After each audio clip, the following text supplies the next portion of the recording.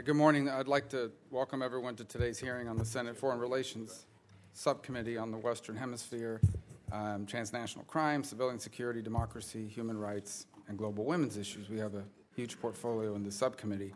But today's hearing is about the United States and Venezuela and the path to democratic transition, and obviously it is timely and it is urgent. And we have two panels today. The first panel, we're going to hear from two witnesses from the executive branch, the Honorable Mark Green, who's the administrator at USAID, and the Honorable Elliot Abrams, who is our U.S. Special Representative for Venezuela. We thank you both for taking the time to be here. I know our members are very interested in this topic. We'll have a second panel of non-government experts, Mr. Eric Farnsworth, the Vice President of the Council of the Americas, and Dr. Cynthia Aronson, the Director of the Wilson Center's Latin America program. I want to thank all of you for being here.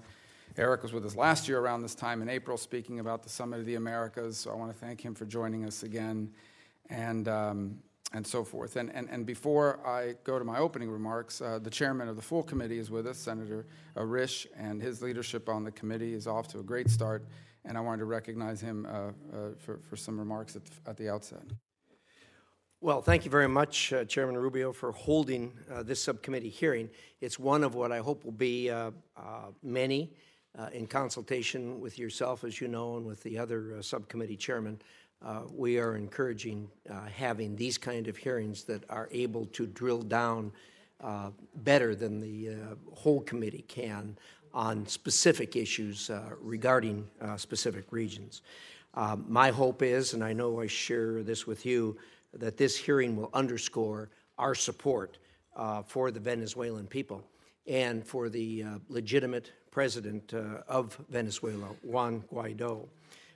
I think our friends in the media would be very helpful as we try to transition towards much more stability there to refer to Mr. Maduro as the ex-president of Venezuela and not as the president. There is only one president of Venezuela right now.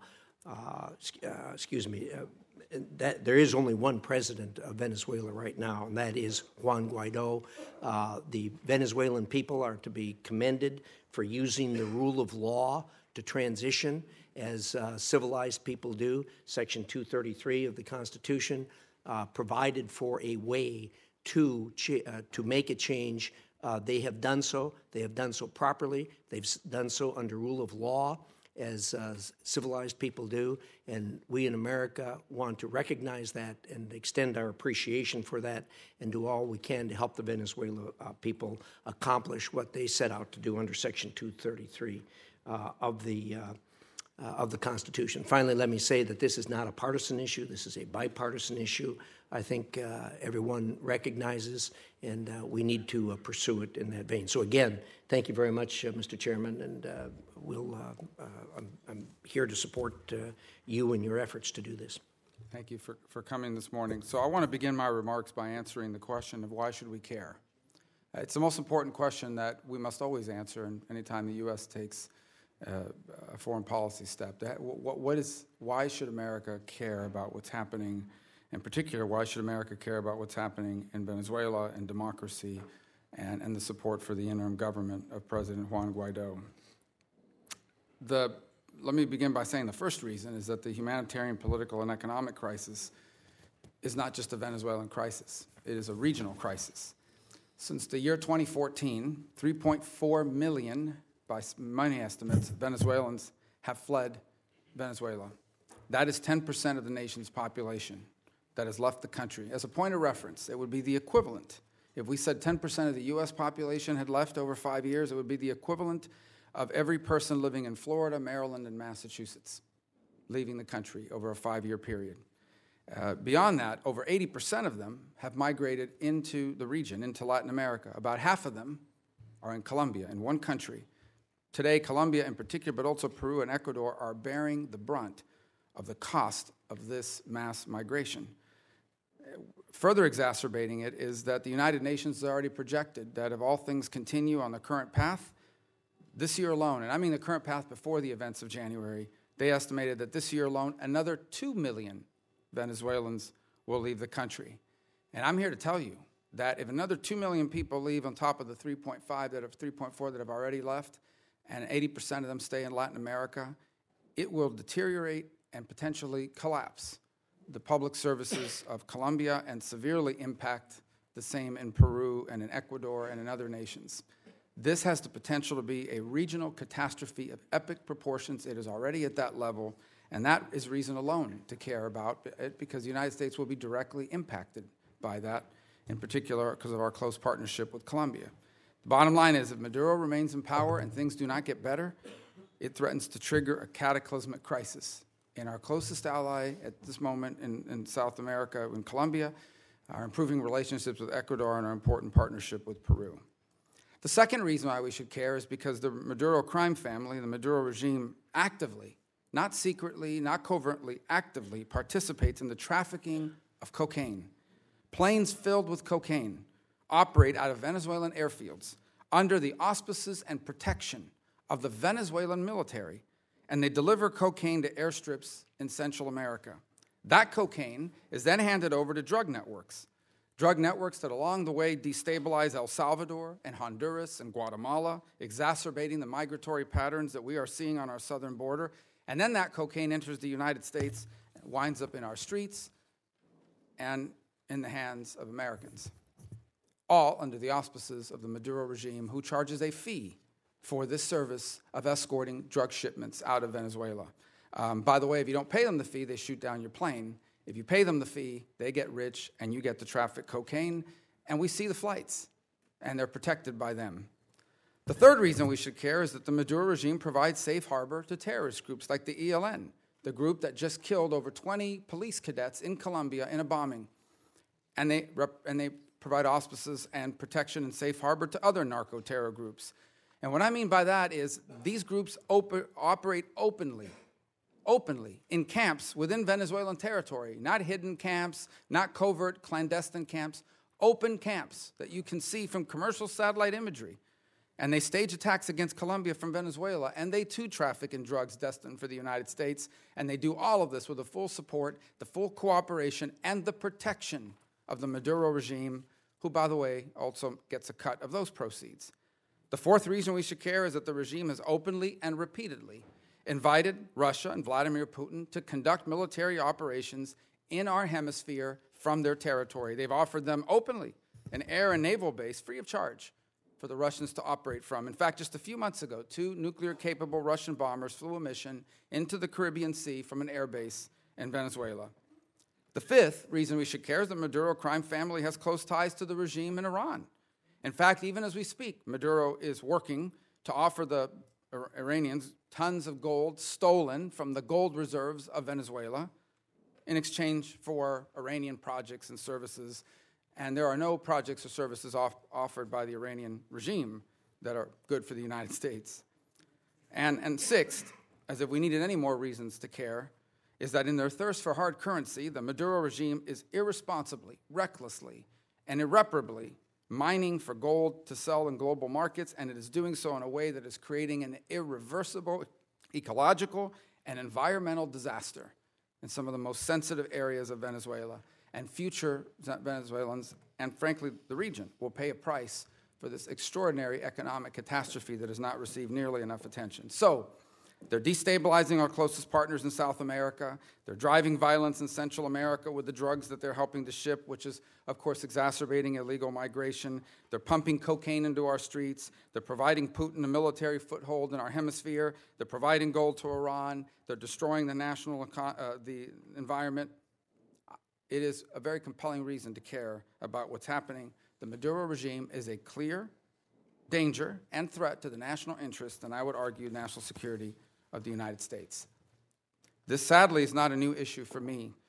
It's been in the news a lot lately, but I've been working on this topic along with Senator Menendez since as far back as 2014, 2013, and we've been working closely, speaking out about this since that time. The situation grows more dire by the day. It's hard to imagine. Venezuela was once the wealthiest country in South America, not 100 years ago, not 50 years ago, but within the lifetime of everyone in this room. Now, the people of Venezuela are the subject of daily blackouts, empty store shelves, devastating shortages of food and medicine, and a dehumanizing scramble to survive. And lest anyone think that this is the product of sanctions from the last 4 to 6 weeks, that's a fraud, that's a lie. This has been going on for years because they've stolen the money. They steal all of the money. None of the proceeds, none of the money they're making from any of this are going into the hands of anyone but a small group of cronies who live a life of luxury around the world. Their families most certainly do, while the people of Venezuela suffer. These 3.4 million people that left Venezuela over the last 5 years left well before any sanctions imposed over the last 5 weeks. And previous to that, by the way, all the sanctions were imposed on individuals, not on the government, not on the economy. In 2018, a study found that 90% of Venezuela's estimated 31 million people live in poverty. And worse, Venezuelan citizens involuntarily lost, on average, 24 pounds in the previous year, which is a stunning statistic when all of their leaders are overweight. All the leaders of Venezuela are overweight, and yet the people, on average, are losing 24 pounds in a year. Chronic infections, diseases are rampant, and hospitals lack adequate supplies to care for their patients. We have here posted, I believe, picture number 1 over there. It shows a malnourished child in Dr. Domingo Luciani Hospital in Caracas, Venezuela. These are images we are used to seeing from other regions in the world, not the Western Hemisphere. This is the condition of children who today are dying in Venezuelan hospitals. The Pan American Health Organization has indicated that outbreaks of diphtheria, measles, and malaria have spread in the country, which, by the way, also has a regional impact. Other areas of public health concerns also include HIV/AIDS patients who have been denied medications and are going to die if they do not receive delivery of those medications. Not to mention an increase in maternal and infant mortality, limited access to medicines, and adequate care for people with life-threatening chronic conditions. Perhaps the most compelling of all is those in need of dialysis. Without objection, I would like to introduce for the record the PEJO's response on the need to maintain an effective technical cooperation agenda in Venezuela and neighboring countries. These are important statistics to keep in mind. Shortages in food and medicine and a total collapse of social services have created a humanitarian crisis, and as I mentioned earlier, migration flows that are destabilizing the entire region, including, as I already mentioned, Venezuela's neighbors. I witnessed that firsthand in my visit to Cúcuta, Colombia, just 2 weeks ago. I would caution that over the next few weeks, and I say this with a sense of urgency that I cannot overstate, Venezuela, because of graft and corruption and the unwillingness of the Maduro regime to allow humanitarian aid to be delivered in the country by anyone, frankly, although they claim they are open to it, they still deny that there's a humanitarian crisis, despite compelling evidence to the contrary. Over the next few weeks, Venezuela is going to enter a period of suffering no nation in our hemisphere has confronted in modern history. As of today, Venezuela has about 6-7 days left of fuel supplies. This is the most oil-rich country in the world. And this is because they've destroyed the domestic production capacity. Venezuela is just a handful of days away from running out of basic staples, wheat and cornmeal and cooking oil. Again, because of complete and utter mismanagement. I assure you, none of the regime cronies are going to go hungry, but millions of Venezuelans will continue to grow hungry and exacerbate it in a way we have not seen. I regret to report that the suffering people of Venezuela are about to experience the most dramatic shortages they have ever faced, the implications of which we cannot fully predict, but none of it is due to any of the actions taken by the United States up to this point. It is entirely the result of the fact that its leaders have stolen literally everything they can get their hands on and continue to do that to this very moment. The regime, in fact, has used the suffering as a political weapon. 42% of the people in Venezuela depend on a government food program they call CLAP. First of all, it's also the subject of corruption. That food is imported. The cronies steal a percentage of it to resell in the private market for their own profit. And then the rest is distributed to those who are compliant or loyal to the regime. So if you go to a Maduro rally, you get food. If you don't show up at the rally, you don't get your clap box. If you vote for Maduro, and they know how you voted, you get food. If you don't vote, or don't vote for him, you don't get food. They have used it as a weapon. This is why he objects to humanitarian aid, because he doesn't want to use the leverage that he has over the people of Venezuela by using food and medicine against them as a weapon. And that's why the United States and our partners from around the world have provided and stationed food and medicine on the border to try to avoid this humanitarian catastrophe, not to politicize it, but to prevent the mass, not just human suffering, but additional mass migration that threatens to destabilize the region. And because denying people food is one of the ways the regime controls the population, that's why 2 weeks ago we watched the Maduro regime violently violently and brutally block food from entering the country. Any regime who is threatened by food and medicine, that tells you everything you need to know about them. They didn't just block it, by the way, they burned it. They set it on fire. You see in picture number 2, a truck carrying humanitarian aid burned on the Francisco de Paula Santander Bridge, set on fire by armed criminal gangs of the Maduro regime. Aid, by the way, that nonviolent civilians begged them to allow in picture number 3, right here before me. You see a woman kneeling in front of the National Guard officials, begging them to permit the entrance of humanitarian aid. The regime's response, by the way, was not just to use military force, but they have armed paramilitary gangs. Armed these paramilitary gangs that operate in these little scooters. They've armed them, and they've done worse. They have armed felons. They've released felons from jail and told them, go out and kill people and earn your freedom that way. I want at this moment, with the indulgence of the committee, just a brief 30-second video. It's captioned in English. It is from a member of the Maduro military who crossed the border, and I want you to read the caption of what he says, were their orders, as he crossed the border. ¿Cuál es su nombre? Miguel Tolosa, Miguel Tolosa. ¿Qué rango es usted? Sargento mayor de tercera. ¿Por qué hoy hace esto? Claro, leal a Juan Guaidó, presidente, nuestro comandante jefe Juan Guaidó. Ahora, ¿qué está pasando? El gobierno quiere masacrar al pueblo. El gobierno quiere masacrar al pueblo. La orden es masacrar al pueblo. Sacar a los colectivos y sacar a los presos a la calle para darle plomo al pueblo. I declare myself loyal to Juan Guaidó, President and Commander-in-Chief Juan Guaidó. The government wants to massacre the people. The government wants to massacre the people. The orders are to kill the people, to release the colectivos, those are the armed gangs, and release prisoners on the streets to attack the people.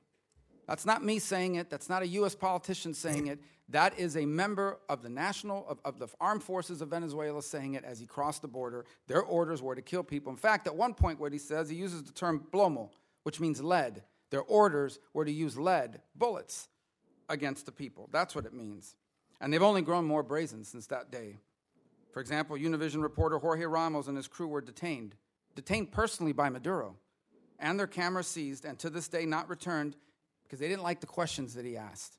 They literally detained them, took their cameras, and haven't released them to this day. Just yesterday, another U.S. journalist, Corey Weddle, was arrested by the military intelligence services in an early morning raid and held for 12 hours and then put on an airplane and sent back. This is an effort to intimidate the press.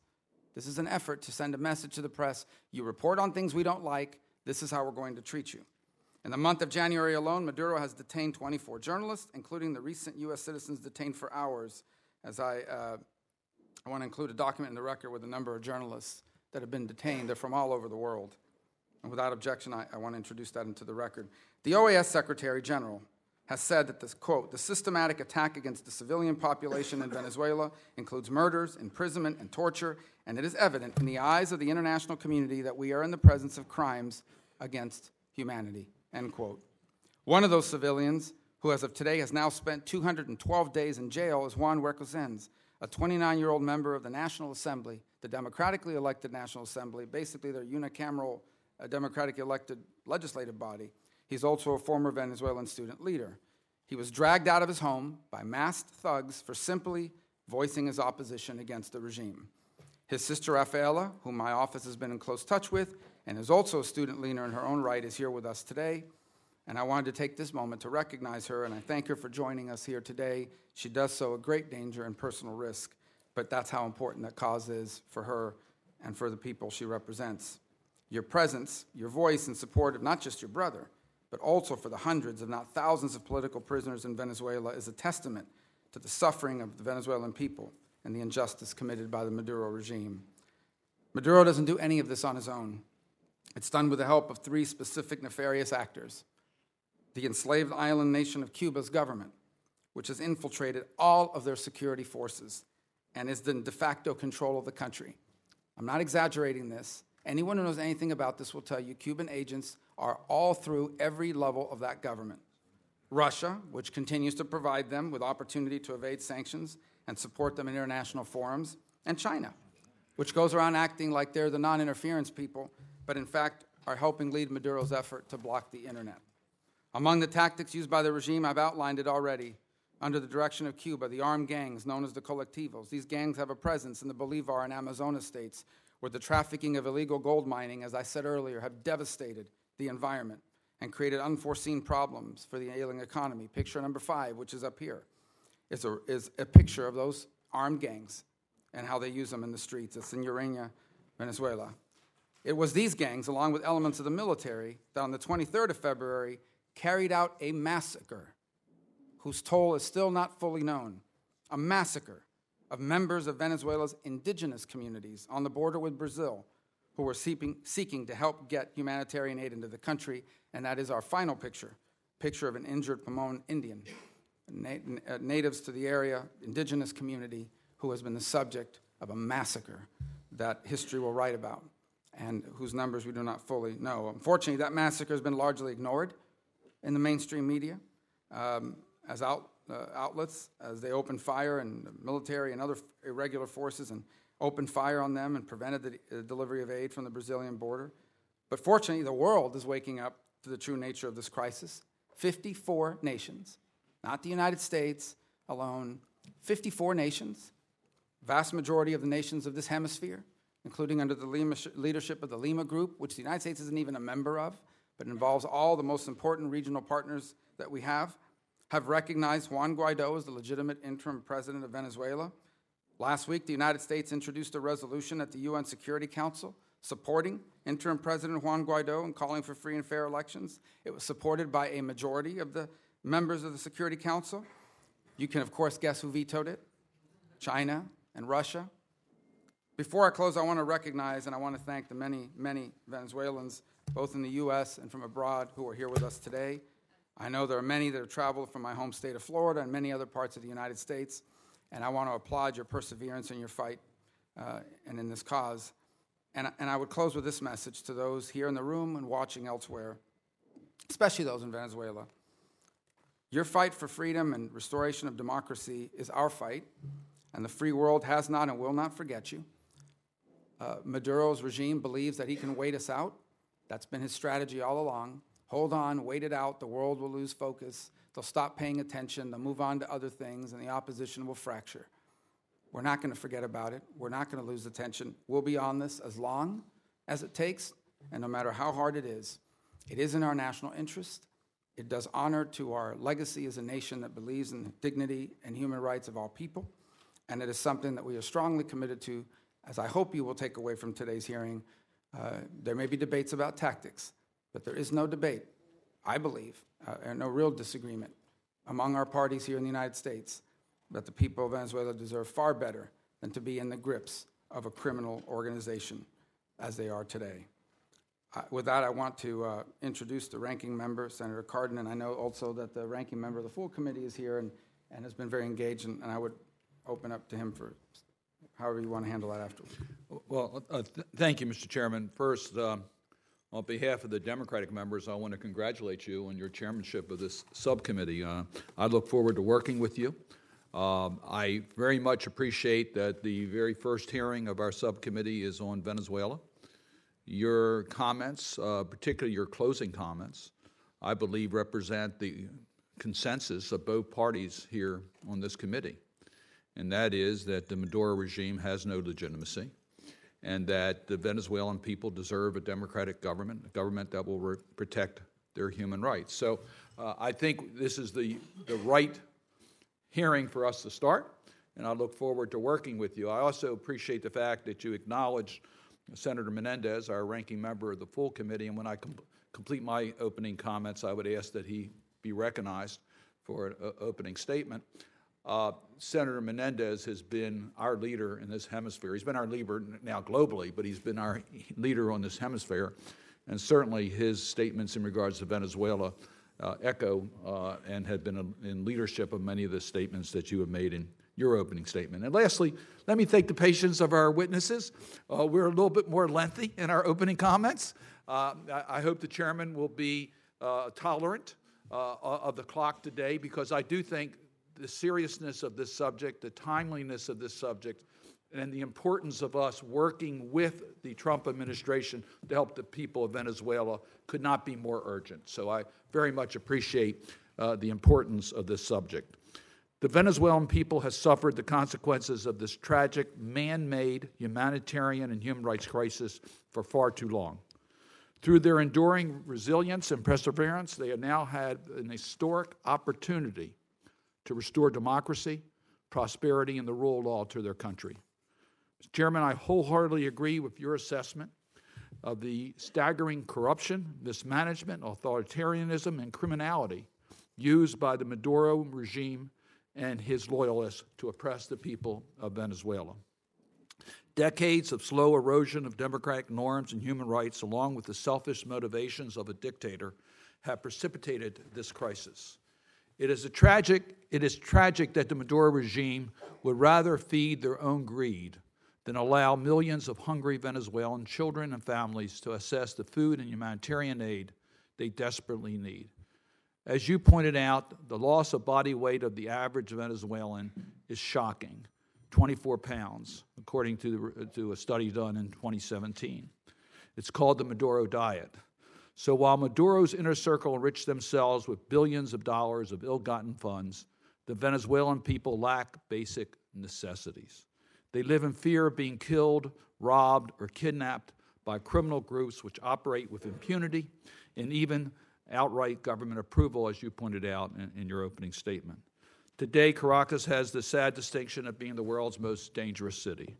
Under these dire circumstances, the Venezuelans are fleeing their country in record numbers. An estimated 3 million have fled over the past 5 years, resulting in a refugee crisis unprecedented in this hemisphere. Our Latin American neighbors have given refuge to millions of fleeing Venezuelans, and I applaud their efforts. It's been extremely challenging for the surrounding countries. I had a chance to talk to Administrator Green about this yesterday, and it's incredible what the surrounding countries are doing in order to meet these needs. I'm aware, Mr. Chairman, that your home state of Florida has also received fleeing Venezuelans. The crisis hits close to home for many of my constituents in Maryland as well. This is truly a regional crisis affecting the entire hemisphere, as you pointed out. For all these reasons, both moral and practical, the crisis in Venezuela commands our attention. I support the U.S. and OAS and other donor efforts to provide humanitarian assistance to those in need, including Venezuelans who fled their country. And as I talked with Administrator Green yesterday, we can get access in regards to those that are outside of Venezuela, but within Venezuela, it's much, much more difficult. I similarly support the use of economic tools like global Magnitsky sanctions to target the Maduro regime's worst offenders. Targeted sanctions provide accountability and prevent criminals in the regime from using the banking system to hide their stolen assets. You know, they don't want to keep their assets in Venezuela. They would like to be able to do that globally, and we can prevent that. I call on our partners to consider imposing their own Magnitsky-like sanctions on the Maduro regime to amplify the impact of the sanctions. Regime officials should not be allowed to hide proceeds of their corruptions overseas and send their family members to live abroad in luxury while their country starves. As we are well aware, there are also clear steps that the Maduro regime can take to get themselves delisted from sanctions. Those currently keeping this illegitimate government in power and blocking aid from entering their country should know it's not too late to do the right thing. Our partners and allies in Latin America and worldwide have formed a powerful chorus calling for a peaceful return to democracy in Venezuela. More than 50 countries have joined us in recognizing the legitimacy of the Guaido government. I hope that others will continue to do so. The United States, along with our global partners, can help the interim government resolve the crisis peacefully so that Venezuelan people can finally fully reclaim their country. I really do appreciate the witnesses that are here today. I really look forward to Mr. Abrams and Minister Green. We thank you for your long service to our country and your continued service to our country. And Mr. Chairman, with your permission, I would like to yield to the ranking member of the full committee, Senator Menendez. Senator Menendez. Well, let me start off by commending Senator Rubio, Chairman Rubio, and Senator Cardin for convening today's hearing. I think it's a critically important, timely one if we're talking about the Western Hemisphere Nothing rises, in my mind, higher at this moment than Venezuela, and of course, following that, Nicaragua as well. And by thanking Administrator Green and the Special Envoy Abrams for being with us today, I think the one thing that should walk away from this hearing is that today Democrats and Republicans are united as one on behalf of the people of Venezuela, on recognizing interim President Juan Guaido as the legitimate interim president of Venezuela, and in our pursuit of democracy and human rights for the Venezuelan people. Venezuela is at a crossroads, one in which a dictator clings to power amidst the ruins of a failed state, and one in which democratic actors seek a peaceful transition and the reconstruction of their country and their society. The Maduro regime has inflicted widespread suffering on the Venezuelan people. I think the chairman made his opening remarks very extensive on this question. From a man-made humanitarian crisis to an economy in free fall to the violence perpetrated by security forces, colectivos, and the regime's death squads. Maduro is a criminal dictator who has destroyed a country. His election and inauguration are illegitimate, not because we say it, but the world says it. And his grip on power comes only from the oppression of his people, the assets he has stolen from them, and the military leaders he has paid for their loyalty. The fact that he is closely advised by Cuba and bankrolled by Russia and China only complicates the matters. There is, however, a democratic process by which members of the legitimately elected National Assembly exercise their power under the Venezuelan Constitution to designate Assembly President Juan Guaido as interim president of Venezuela. Embracing this process to restore democracy in Venezuela, it was critically important that more than 50 countries recognize Guaido as the interim president. This unprecedented coalition spans our hemisphere and the world, from Canada, Colombia, Argentina, Ecuador, and Brazil to the United Kingdom, France, Spain, Germany, and Japan, to mention a few. I strongly support the administration's decision to recognize Guaido, as well as its efforts to expand sanctions against specific individuals and to work with regional partners to deliver much-needed humanitarian aid. And I believe firmly in the full use of U.S. political and economic pressure to create the conditions necessary for a negotiated solution that includes Maduro's departure and Venezuela's peaceful return to democracy. So we must ask, where do we go from here? As the Guaido government works to restore democracy, the global community must not waver in our support for the Venezuelan people. In 2014, when I was chairman of the Senate Foreign Relations Committee, we passed the first set of sanctions and efforts to restore democracy to Venezuela. Last week, I authored bipartisan legislation to extend temporary protected status to Venezuelans in the United States. And in the coming weeks, I plan to introduce comprehensive legislation aimed at pressuring the Maduro regime further and helping the Venezuelan people rebuild their country. My legislation will expand humanitarian assistance. My bill includes provisions to increase pressure on the regime, but it will also send a message, particularly to the military inside of Venezuela and to regime officials. If you want a future in Venezuela, and if you want a future free of U.S. sanctions that will follow you anywhere in the world, then you must recognize the legitimate interim president, Juan Guaido, and you must not have blood on your hands. You must not have blood on your hands. However, for our economic and financial sanctions to be truly effective, they must be matched by actions from our allies. We must, by example, encourage our partners to make similar investments. During my travel to Europe for the Munich Security Conference last month, I took every opportunity to raise Venezuela with European leaders, stressing the importance of coordinating our humanitarian and our sanctions efforts, and the interim president's push to organize new democratic elections. What I would caution is that the support that we have lent unequivocally on Venezuela does not include the use of force.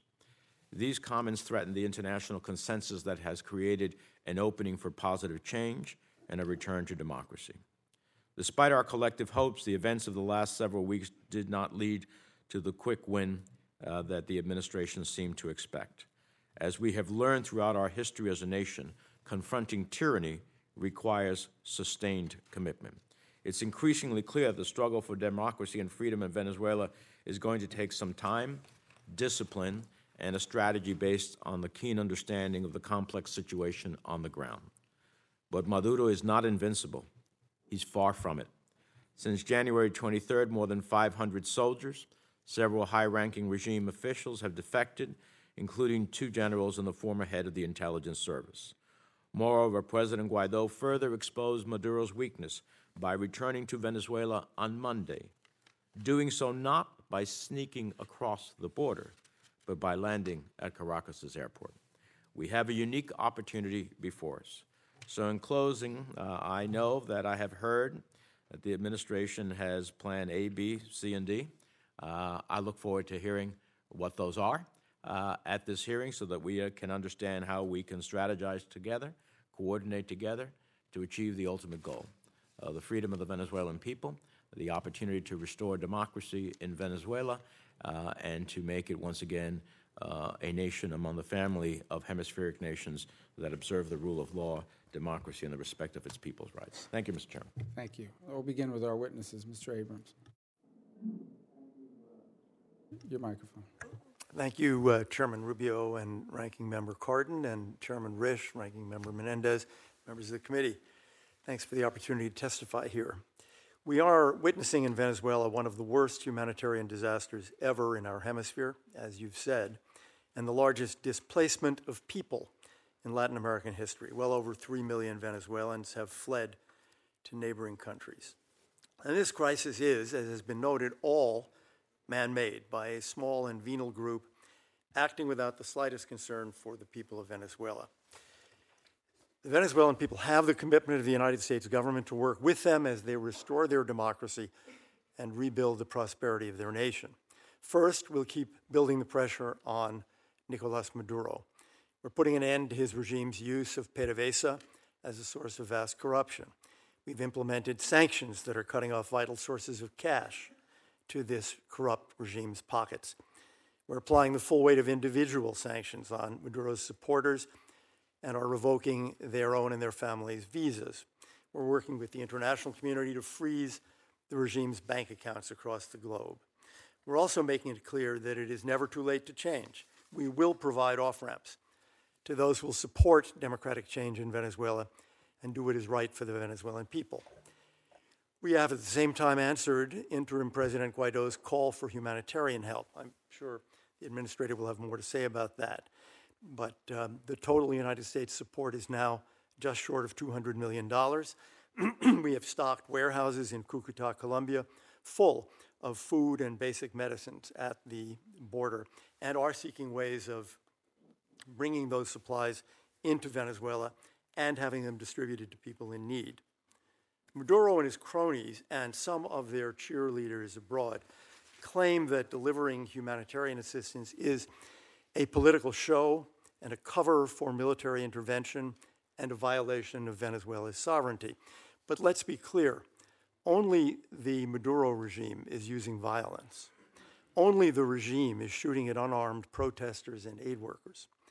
Only the regime has betrayed Venezuelan independence and sovereignty by submitting to Cuban influence in Venezuela's military, security, and intelligence agencies, as Chairman Rubio noted. Only the regime uses food and medicine as a political tool for social control. Their repeated mention of military intervention is simply a ploy designed to divide the broad, unified international coalition of now 54 countries supporting democracy in Venezuela. It's becoming clear that the great majority of the armed forces and the National Guard do not want to carry out the Maduro regime's shameful orders. And the use of armed gangs suggests that Maduro has real doubts about the loyalty of the Venezuelan military. For those members of the armed forces who are still on the fence, fearing retaliation by Maduro's Cuban accomplices, we are asking them to show their pride and patriotism, and we believe they have a key role to play in rebuilding their homeland. Interim President Guaido and the political parties in Venezuela's legitimate National Assembly have all stated that the transition to a new post-Maduro Venezuela will be a multi-party inclusive process.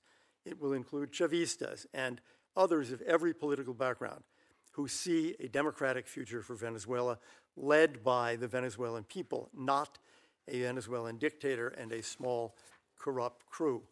We are grateful for the leadership of our partners in supporting humanitarian assistance for the people of Venezuela and supporting their demand for democracy.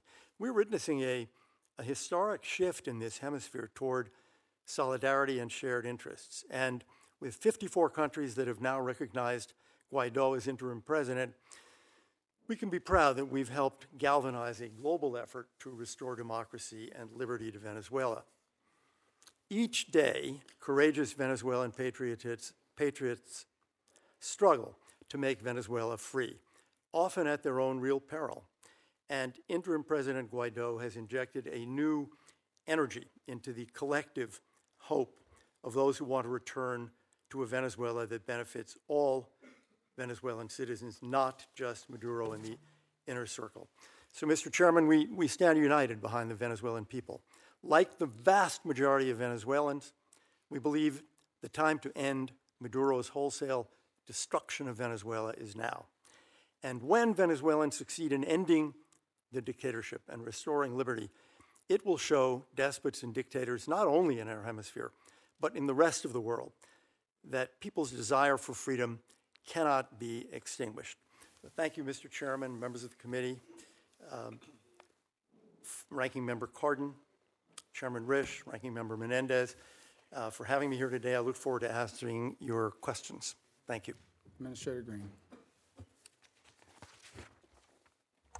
Chairman Risch and Ranking Member Menendez, Chairman Rubio, Ranking Member Cardin, members of the subcommittee, thank you for this opportunity to discuss the ongoing crisis in Venezuela.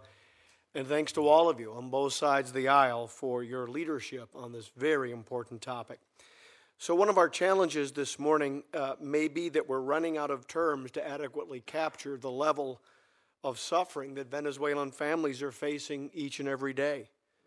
Hyperinflation, by some estimates approaching 2 million%, rampant food shortages have wrecked the ability of countless families to make ends meet. According to the Venezuelan Society of Pediatrics and Child Care, 80% of children under 5 are in some stage of malnutrition. Nearly 90% of hospitals are experiencing medicine shortages, and almost as many are without reliable power or water. Infectious diseases previously eliminated or controlled are now surging. A diphtheria outbreak that began in July 2016 has now escalated to nearly 1,560 cases, including 270 deaths. All of this affects the larger region. Of the roughly 17,000 measles cases recently diagnosed in the region, most have been traced to outbreaks inside Venezuela. Well over 3 million Venezuelans have already fled into neighboring countries, and as was stated, this is the largest cross-border exodus in the history of the Americas. Of course, the crisis is all the more outrageous because it is entirely man-made and regime-driven. From government takeover of huge sectors of the economy to rampant kleptocracy, from destroying governing checks and balances and civil rights to forcing doctors and other professionals to flee, the regime has caused a once prosperous nation to essentially implode. As if all of this weren't enough, Maduro saves some of his worst for his treatment of humanitarian assistance. For one thing, he heartlessly continues to claim, in the face of all of the suffering and sorrow, that there is no crisis, that his government is already fully providing for the Venezuelan people. As recently as 2016, he claimed the country's healthcare system was among the best in the world. Far worse, his regime often uses his country's plight to increase his hold on power. He has regularly manipulated social assistance programs to reward supporters, enrich cronies, and influence votes. Credible reports show he has skimmed millions from social welfare programs, and there is evidence that he has used identification cards in ways that tied food assistance to votes and political support for the regime. Needless to say, USAID does not view the Maduro regime or the networks it controls as an appropriate means for delivering relief. However, the good news is that we actually see rays of hope for both a real humanitarian partnership and a more democratic, prosperous future in Venezuela. That good news is the emergence of Juan Guaido as interim president, officially recognized by the U.S. and more than 50 other countries. I have recently spoken with interim President Guaido and his representatives, both by phone and in person. They thanked us for USAID's support for democracy in Venezuela. And that should be particularly gratifying to all of you because of the democracy assistance programs for Venezuela that you've invested in over these last 5 years on a bipartisan basis. This assistance has supported local organizations working on human rights, civil society, independent media, electoral oversight, and the democratically elected National Assembly. Guaido's team has also requested our assistance in their efforts to begin addressing some of the urgent needs of everyday Venezuelans. USAID, with support from the Departments of Defense and State and others, has responded. First, we're continuing to provide support to the surrounding region in the form of urgently needed food, health care, protection, and shelter to both Venezuelans and host communities. Over the last 2 years, our assistance has totaled more than $195 million.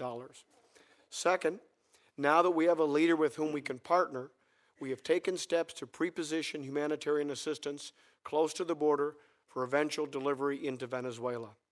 Since February 4th, the U.S. government has pre-positioned more than 525 metric tons of urgently needed humanitarian assistance, food aid, emergency medical items, hygiene kits, water treatment units, and nutrition products. In fact, this very day, Deputy Administrator Bonnie Glick is accompanying our latest shipment of humanitarian assistance, medical supplies aimed at helping hospitals and clinics to Cucuta. The U.S. government is hardly alone. 12+ countries have made concrete pledges, and 5, including the U.S., have already taken steps to pre-position assistance. In addition, we know that private sector sources are also attempting to respond to Guaido's requests. As you are no doubt aware, on February 23rd, interim President Guaido and courageous Venezuelan volunteers attempted to bring some supplies from the international community, including some from USAID, across the border. Unfortunately, they were confronted by security forces alongside colectivos. It's clear that the Venezuelan people will not be deterred by Maduro's brutality or cowardice, and neither will the U.S. government. We'll continue to support interim President Guaido's efforts to deliver aid to his people in Venezuela, and we will continue to support Colombia and others that are hosting Venezuelans who have fled. We all recognize that humanitarian assistance, however badly it is needed, is treatment, not cure. It cannot address the root cause of the problem. So long as Maduro and his cronies continue to crush the people, their economy, and their hope, this crisis will worsen. They deserve a return to democracy, rule of law, and citizen-responsive governance. Thank you, Mr. Chairman. Thank you to all of you for your support. With that continued support, we will continue in our efforts to support the people of Venezuela, the interim president, to restore democracy and prosperity. Thank you. I'm not going to use the full opening time. I have 3 quick questions, Mr. Abrams. The first is it the policy of the United States to seek a peaceful evolution and transition to democracy? Yes, it is. And you spend 100% of your time in search of a peaceful transition to democracy? That's correct. Second, the Maduro regime, let me ask you this. Yesterday, Ambassador Bolton put out a statement in which he put foreign financial institutions on notice that they will face sanctions for being involved in facilitating illegitimate transactions. What kind of sanctions are being contemplated? We have sanctioned a number of financial institutions already, and we're going to expand the net. We have under consideration other institutions which I won't name because we don't want them to get advance notice, but there will be more sanctions on financial institutions that are carrying out the orders of the Maduro regime to steal funds from Venezuela and hide it all around the world. And my final question is, Maduro's strategy is to wait us out. He thinks if he can wait long enough, we're going to get distracted and focus on something else. The opposition will fracture, and he'll be able to hold on. It's the one way he's bought himself time. The other is four separate instances in which these negotiations, he used them basically to buy time. Will Maduro wait out the United States, or is our commitment on this issue to be on it as long as it takes and no matter how hard it is? That's our commitment, and I think it's both a bipartisan commitment and one that the Congress and the administration share. Thank you. Senator Cardin. As we've all pointed out, there is strong bipartisan support for the administration's policies as it relates to the recognition of the interim president and the people of Venezuela and the illegitimacy of the Maduro regime. This is happening in our hemisphere. 3 million people have left Venezuela. Mr. Abrams, I take it that we are supporting the Colombia decision to have an open border so that those that are escaping the tragedy in Venezuela are being welcomed in Colombia. We are, and we're trying to provide some financial support for Colombia to help defray the very large expenses that they are undertaking. So I want to ask you a direct question. You know, we are judged not only by our words but also our actions. And we know that there are Venezuelans coming to our border. In previous times, we've had open borders for those that are escaping persecution. Once they establish themselves as leaving an area where they're not safe, they can either use asylum or we use temporary protective status. We've done both. In some cases, we've had very open policies, the Cubans who came to America. What is the administration's policy in regards to those who are coming to our border? Do you support their being welcomed here in the United States to seek asylum and that they could be protected under a TPS status? Well, we know that that's a great concern of yours and Senator Rubio's, who's introduced a bill on this, Mr. Menendez, and we have this policy actually under review right now. I would say that there are 74,000 asylum applications right now from Venezuela. Well, what is there to review? We all have pointed out the urgency of this situation. This is not a matter that can wait. So I'm somewhat puzzled as to what there is to review. There are, if one decides to move in that direction, there are a number of ways to do it. Administratively, by TPS. So one of the things one has to decide is what exactly are you going to do once you decide to protect Venezuelans who are here. And as I say, there are 74,000 who are here who've applied for asylum. So they are, in a sense, being protected, you might say, by the delays in that process. But they have come to the United States, and they're here asking us to allow them to stay here. I would just point out, clarity here to me is extremely important. We're asking the region, countries in the region, to make extraordinary sacrifices in order to protect the life of people.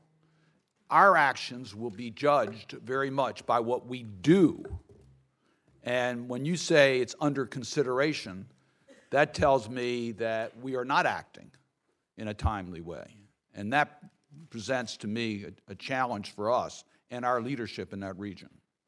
Well, thank you, Senator. I will happily take this back to discuss with the Secretary. As you know, it's not only a State Department issue.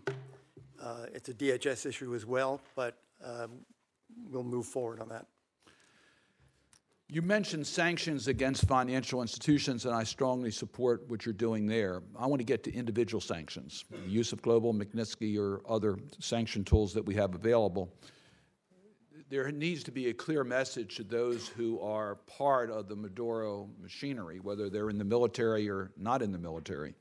Are we aggressively using individual sanctions to make it clear that people that are in power under Maduro have a choice? If they follow his leadership, they will be sanctioned, and we will maintain those sanctions and seek international support for those sanctions. But they have an opportunity to do what's right for the people of Venezuela? We are. We've sanctioned dozens of regime officials. There will be more sanctions. There were about half a dozen more a few days ago. There will be more. There are also visa revocations. I announced 49 last week. The Vice President announced 77 more. Regime people and their families who we don't want in the United States. And have we made it clear there's a path forward that if they do what's right for the people of Venezuela, Yes, they'll be every considered? time we do this, we note that these visa revocations, for example, and sanctions are all reversible. And Administrator Green, I want to underscore a point that we talked about yesterday. Yes, we need to provide humanitarian aid to the 3 million, and we are doing that. And I appreciate that, working with our partners globally. We need to do everything we can to get humanitarian assistance in Venezuela, which is extremely challenging, and we need to do that. But you also have to recognize the regional impact, particularly in Colombia, which has over 1 million. And there's a need there, but also as it affects our plans for Colombia, are now impacted. Can Colombia continue its peace process and integration of its communities and economic progress with the impact of the Colombians who have come to their country? Is that on your radar screen? Thank you for the question, and it absolutely is. You're right. The cost to the other countries in the region is not only the immediate humanitarian cost of assistance, but it affects their economic growth. It affects a number of things. So, yes, we are working with countries in the region, specifically, and perhaps most of all with Colombia, to help them with a number of the other challenges that they're taking on. And I would ask that, particularly this budget cycle, that we be engaged on this, because it's going to be a challenge for Colombia to meet its goals in regards to their peace commitment. So we would welcome working with you as to the tools you need to help make that a reality. Thank you, Mr. Chairman. Thank you. And I just want to briefly just recognize that we've been joined by Ambassador Vecchio, the legitimate ambassador of Venezuela, recently appointed by interim President Guaido and confirmed by the National Assembly. Thank you for joining us. Senator Barraza. Thank you very much, Mr. Chairman. Ambassador Green, we all strongly condemn the Maduro regime's violent attacks and murders of civilians seeking humanitarian aid in Venezuela. While the people of Venezuela are enduring a serious humanitarian crisis, Maduro is happy, it seems, to let the people of Venezuela suffer. He is denying food, denying medical care to his own people who are desperately in need of assistance. We know that stockpiles of life-saving assistance, including food and medicine and hygiene kits, are piling up at the border, Colombia and Brazil. The chairman has been down to help in those efforts. So we strongly all urge Maduro to let humanitarian aid into Venezuela. Could you talk a little bit about just how much, if any, of U.S. humanitarian assistance is actually reaching the Venezuelan people?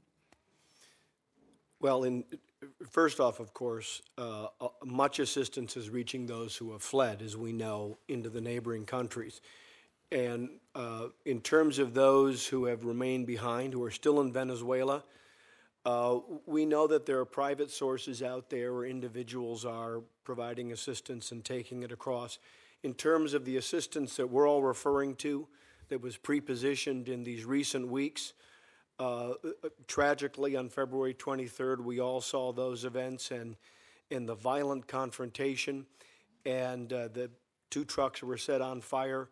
We just recently, in the last few days, did a complete inventory. The good news is the losses were relatively minor, and so that assistance is being repositioned. It really is up to the leadership of interim President Guaido. This assistance was pre-positioned at his request, specific requests from Guaido to President Trump, Secretary Pompeo, and all of us. And so we are working with him and following his lead. And Senator Cardin used the word urgency, and we all have a sense of urgency. So if a political transition doesn't occur quickly, and Maduro continues to prevent humanitarian assistance to his own people, could you talk about the likely impact on this humanitarian situation in Venezuela? I saw a statistic the other day that suggested that in the time that Maduro has been in power, the economy of Venezuela has contracted by 50%, and the estimation is that if things don't change, it will contract another third this year. So we will see a profound collapse. And it's not even just the availability of food and staples. when you have inflation hitting, by some estimates, 2 million%, nobody has the ability to buy anything anyway. So there will be profound despair and hopelessness. But I will say this, my money continues to be on the Venezuelan people. I believe Maduro's days are numbered. I don't know what that number is. But when I was down there just last week, the remarkable energy and courage of the Venezuelan people tells me that this will eventually end the right way. And Mr. Abrams, I see you shaking your head. Yes, about the length of the ability of the Maduro regime to stay in place. You know, the world saw the Assad regime remain in power as a direct result of being propped up by outside countries, such as the military and the financial backing from Russia and from Iran. You know, these countries were willing to support a ruthless dictator, was willing to brutally murder his own people and destroy his own country. As you look at Maduro regimes, the frantic attempts going on right now to remain in power, what countries do you see attempting to help keep him in power against the people? The two critical supports, as Senator Rubio said, are Russia and Cuba. There are thousands and thousands of Cuban military and intel people all around Maduro. They permeate the regime. Russia has supplied tens of billions of dollars. As soon as we did the PDVSA sanctions, Maduro turned to Russia to purchase more oil, to sell the diluents they need to be able to continue exporting oil. So those are the two countries that are really propping up the regime most. And then the final question, because Ambassador Green talked about the economy constricted by 50% and another 50% coming into the terms of the future. Mr. Abrams, you know, what economic reforms need to occur, you know, into the next administration in order to reverse the destruction of the Maduro regime that he's unleashed on this Venezuela economy? What can people do once he is gone? There are a number of plans. There is a thing called Plan País that the National Assembly has. Our own embassy has worked on a plan. So there are, and there will be, I should say, unquestionably, World Bank and IMF plans that will involve billions of dollars in funds to reconstruct the economy of Venezuela. The great thing in this case is that this is not fundamentally a bankrupt country. It's a country with this incredible resource of petroleum, the greatest in the world. So I think you will find that with a change of leadership and a change of economic policy, that there will be lots of people who are ready to invest, and I think the World Bank, the IMF in particular, will be ready to help start that engine. Thank you, Mr. Chairman. Mr. Chairman, may I just add a comment onto my friend's response? I think the other aspect of this that makes Venezuela different than some of the other challenges that we take on, the Venezuelan diaspora, talented, educated, absolutely devoted to Venezuela, when they return home, and I believe that they will provide a surge of energy into that economy that will greatly mobilize the rebuilding. This is a wonderful, there is a generation of leaders who are just waiting for the day. I think as we partner with them, we'll see great results. Thank you, Mr. Chairman. Senator Menendez. Thank you, Mr. Chairman, and let me thank my colleagues of the subcommittee for allowing me to go first. And just one remark, it is rare that the chairman and ranking of the full committee and the attendance on both sides of the aisle that exists as this hearing takes place. I've been around here for a while. I've seen many hearings. Sometimes it's sparse, particularly when it relates to Latin America. I think it speaks volumes about the interest on a bipartisan basis of Congress on this particular issue.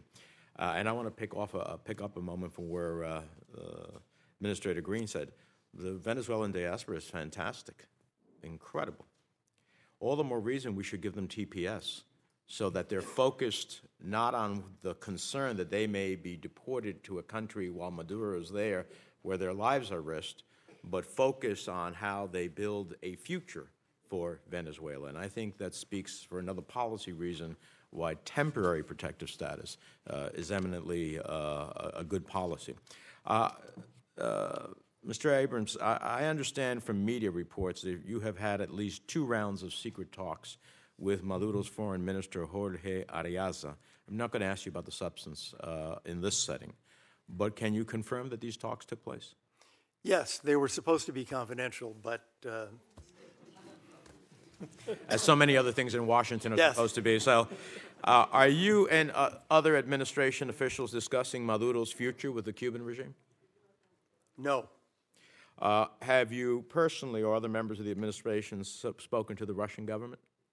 I have met with the Russian ambassador.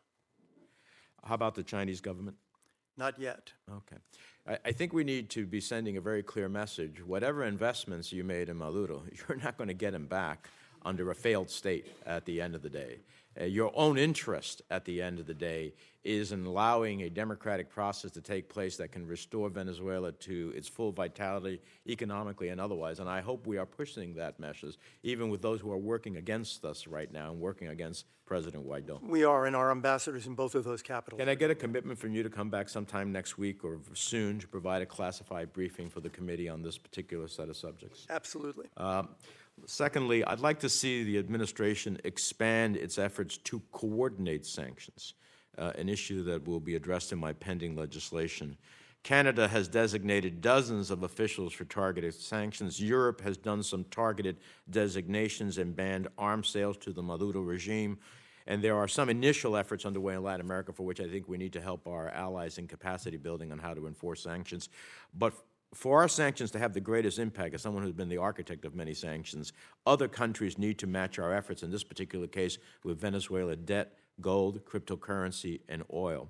What concrete steps are we taking to ensure our partners match our sanctions? This is really a diplomatic effort, and we have been in touch with all 24 of the countries in the EU that recognize Guaido, and countries in Latin America that do as well, to try to get them, frankly, to do more sanctions and to do more visa revocations. In many cases, they haven't done any. And there are, as you know, a number of officials in the Maduro regime have sent their families abroad. So we've talked to those countries, for example, why allow your country to be a playground for regime officials and their families? We are working on that. Well, I hope we will focus in those categories that I mentioned, because we just had a group of European parliamentarians here. They asked me about Venezuela. They were in concert with their countries in supporting President Guaido. And I urged them that they should engage in the sanctions effort if they want to internationalize an effort to try to create a peaceful transition in Venezuela. Now, Maduro and his cronies have stolen billions of dollars from the Venezuelan people. What steps is the administration willing to take to return stolen assets to the Venezuelan people? Separate from what we're doing with oil revenues, should the U.S. or other international stakeholders contemplate setting up a fund to hold assets stolen from the Venezuelan people? I think that's a very good idea. The first step is to freeze it. That is, it won't be there if Maduro can get his hands on it. And we've taken a lot of steps with governments. I mean, we all know about the Bank of England freezing the gold. We have approached a lot of other governments. We approached several more yesterday, mentioning to those governments named banks and asking them to make sure that Venezuelan people's assets are frozen so that they can't be stolen by the regime. Well, something I intend to do in my legislation. I would love to see work with the administration to work on coordinating that. Finally, Administrator Green, I understand we've provided approximately $195 million in aid to Venezuela and hosting countries. Given that U.S. sanctions are denying the Maduro regime $15 to $25 million in export revenues per day, I think it's safe to say that the U.S. and the international community needs to do more. I am contemplating in my legislation $400 to $500 million of humanitarian aid. Do you think that that is a reasonable figure?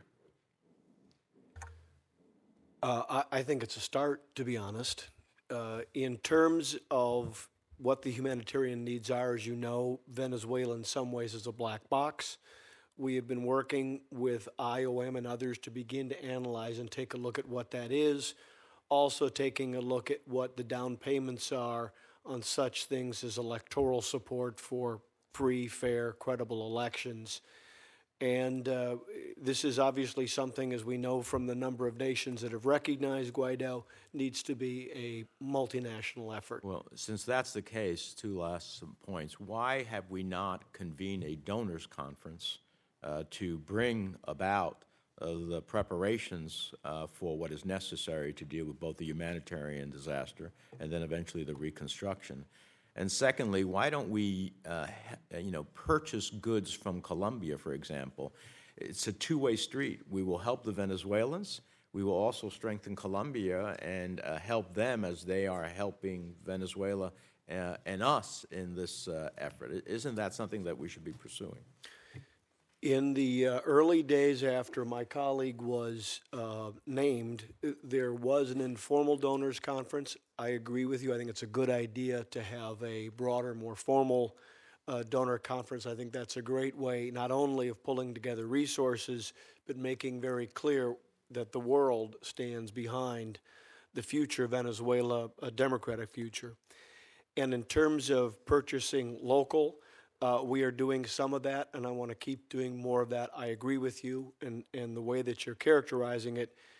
First off, it is an effective and efficient way for us to get assistance more close to the target. But secondly, it does provide some economic support and stimulus for those communities near the Venezuelan border, and that, of course, is a good thing as well. Could I just add, Senator, there was on February 14th a conference at the OAS in which a number of particularly European countries announced pledges. So we've taken step one, but as Administrator Green says, we need to do a more formal effort. Senator Gardner. Thank you, Mr. Chairman. Thank you, Mr. Abrams, Ambassador Green, for your service. Commend you for the work that you are doing on this incredibly important and humanitarian and leadership example. The illegitimate Maduro regime has shown a depraved indifference to human life, to the human condition, to the people of Venezuela, to the Venezuelan nation. But I sense a great deal of energy in the people who are in this room, Interim President Guaido, and the opportunities ahead for a future in Venezuela that Maduro has deprived and taken from the people. So there's obviously more that Congress can do, obviously more that Congress must do, obviously Congress will do more. But the full faith, power, might of the United States behind the people of Venezuela in this effort, I think, is incredible. 54 nations around the globe gathered together in this effort. We obviously need more. We need more nations to do more, to step up. The donors that Senator Menendez talked about, donor nations that Senator Menendez talked about, the sanctions, the efforts to strongly condemn, to expel, to take and deprive this regime of the funds that it's using to continue its atrocities against its own people. What more can we do as a Congress to encourage other nations to join this coalition in the right?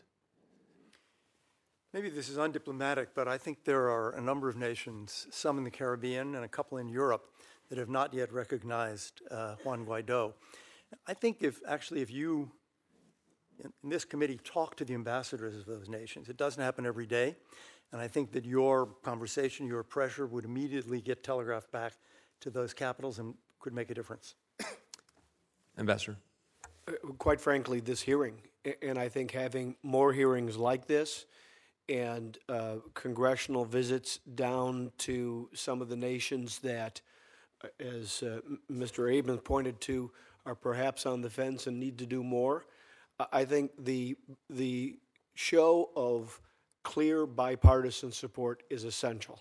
To make it very clear, this is not about one administration, U.S. administration, but this is the position of the American people, over and over again, everywhere you can. And I hope that as people are listening to this hearing, as people read the transcripts, that they know there is no sideline to sit on, to stand on, that this is a call for action, this is a call for help, this is a call for recognition for the people of Venezuela and the legitimate regime that will come, and the interim President Guaido. You mentioned, Mr. Abrams, Russia, Cuba. Could you talk a little bit more about China? And their role, their interests, what they are doing right now in Venezuela? China has lent a lot of money to the Maduro regime. In the United Nations, we did see them twice join the Russians in vetoes. I had hoped that they might move to abstaining, but they haven't. And we've made the argument, as Senator Menendez said, that they're not going to get their money back from a bankrupt Venezuela. They're only going to get it back from a Venezuela that's prosperous. they have differentiated themselves from the Russians, I guess I'd say rhetorically, in that the Russians are using really Cold War rhetoric about American imperialism and colonialism and so forth. The Chinese seem to view this more as a commercial proposition. They want their money back. So we continue to push them to make what seems to us the only logical leap here, that then you should be in favor of steps that will bring Venezuela back to prosperity. Thank you. Ambassador Green, anything you want to add to that? Well, I certainly agree with everything that my colleague has said. Again, I think what we need to do over and over again is make clear what our purpose is. Our purpose is to restore democracy. It is to give the people of Venezuela the chance to choose their own future. And that's what we seek to do. And of course, that's a very different model and a very different approach from China, Russia, Cuba, and others. Yeah, thank you.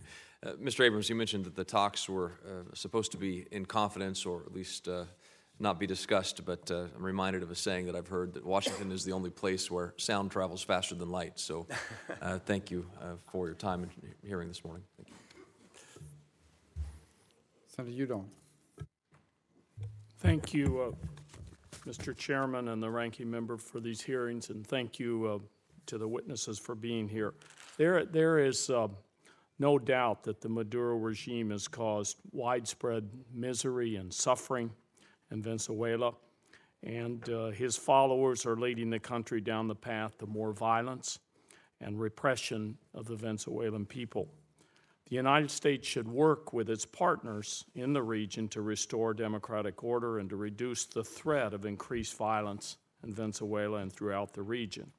However, I'm mindful of the long history of U.S. interventions in the region, and that history is part of the historical memory of Latin America as well.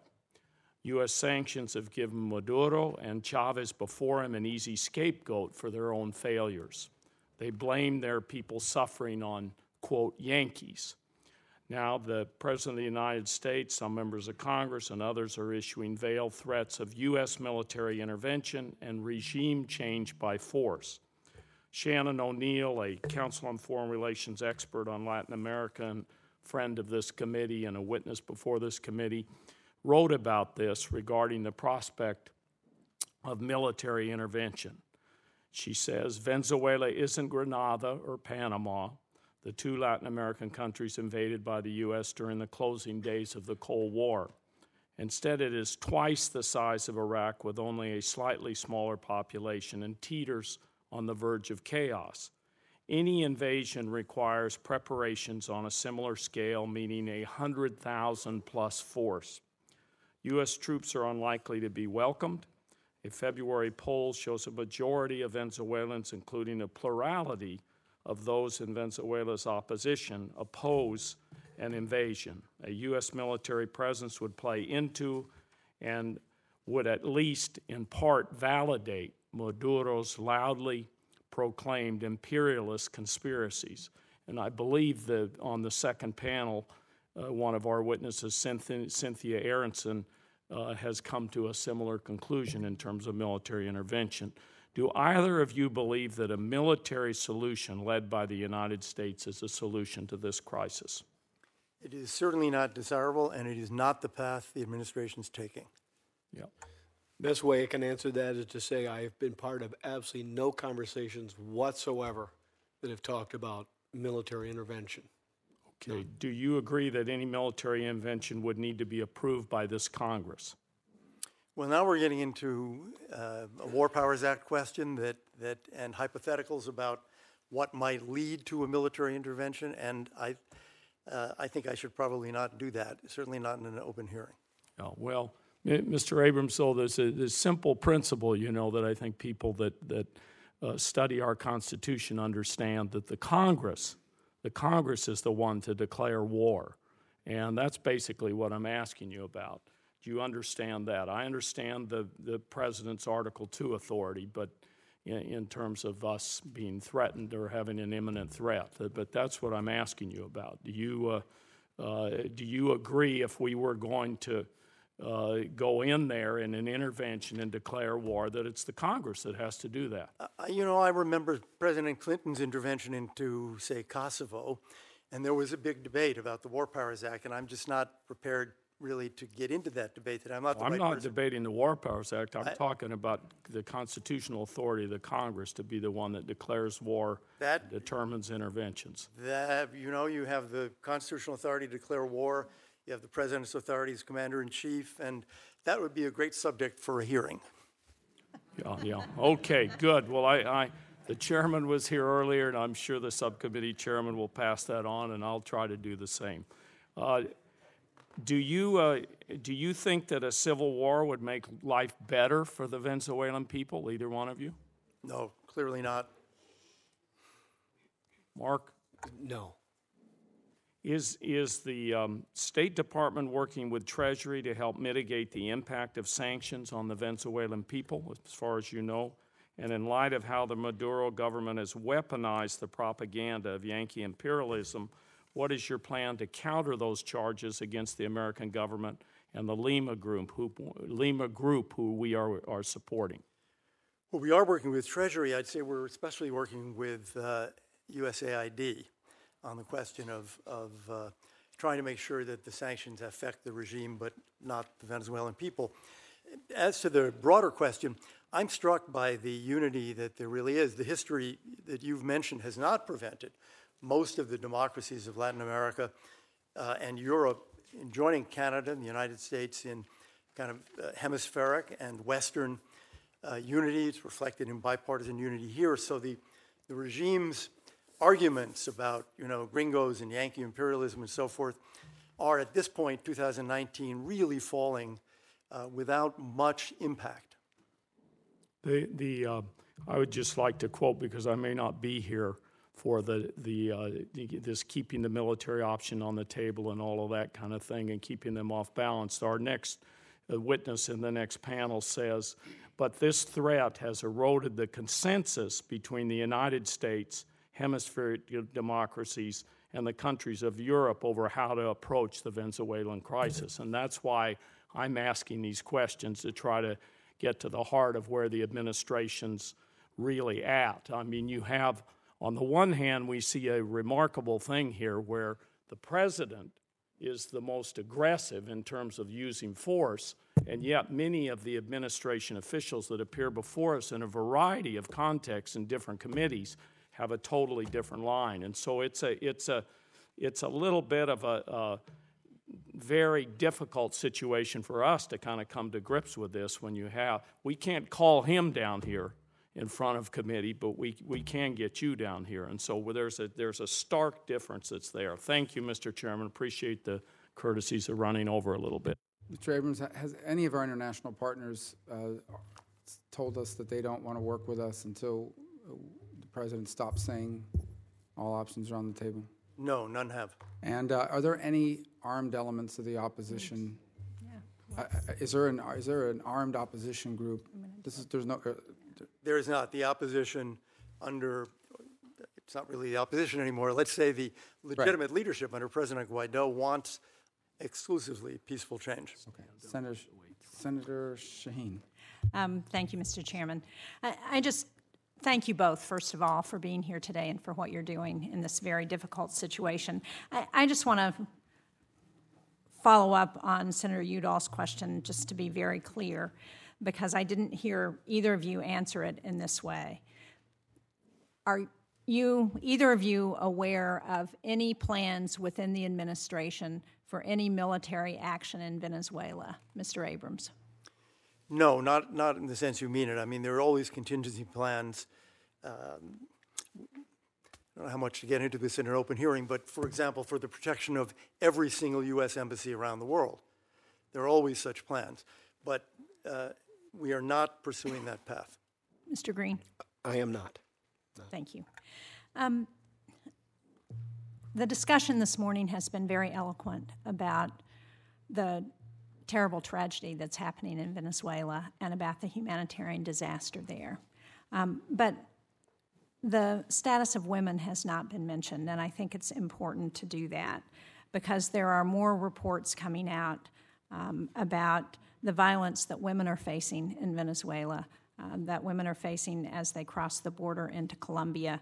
The International Refugee Committee has reported that increasing numbers of women and children are fleeing, and that as they're fleeing, they're facing a unique set of risks around sexual assault, kidnapping, harassment, that many women have turned to sex work to support their families.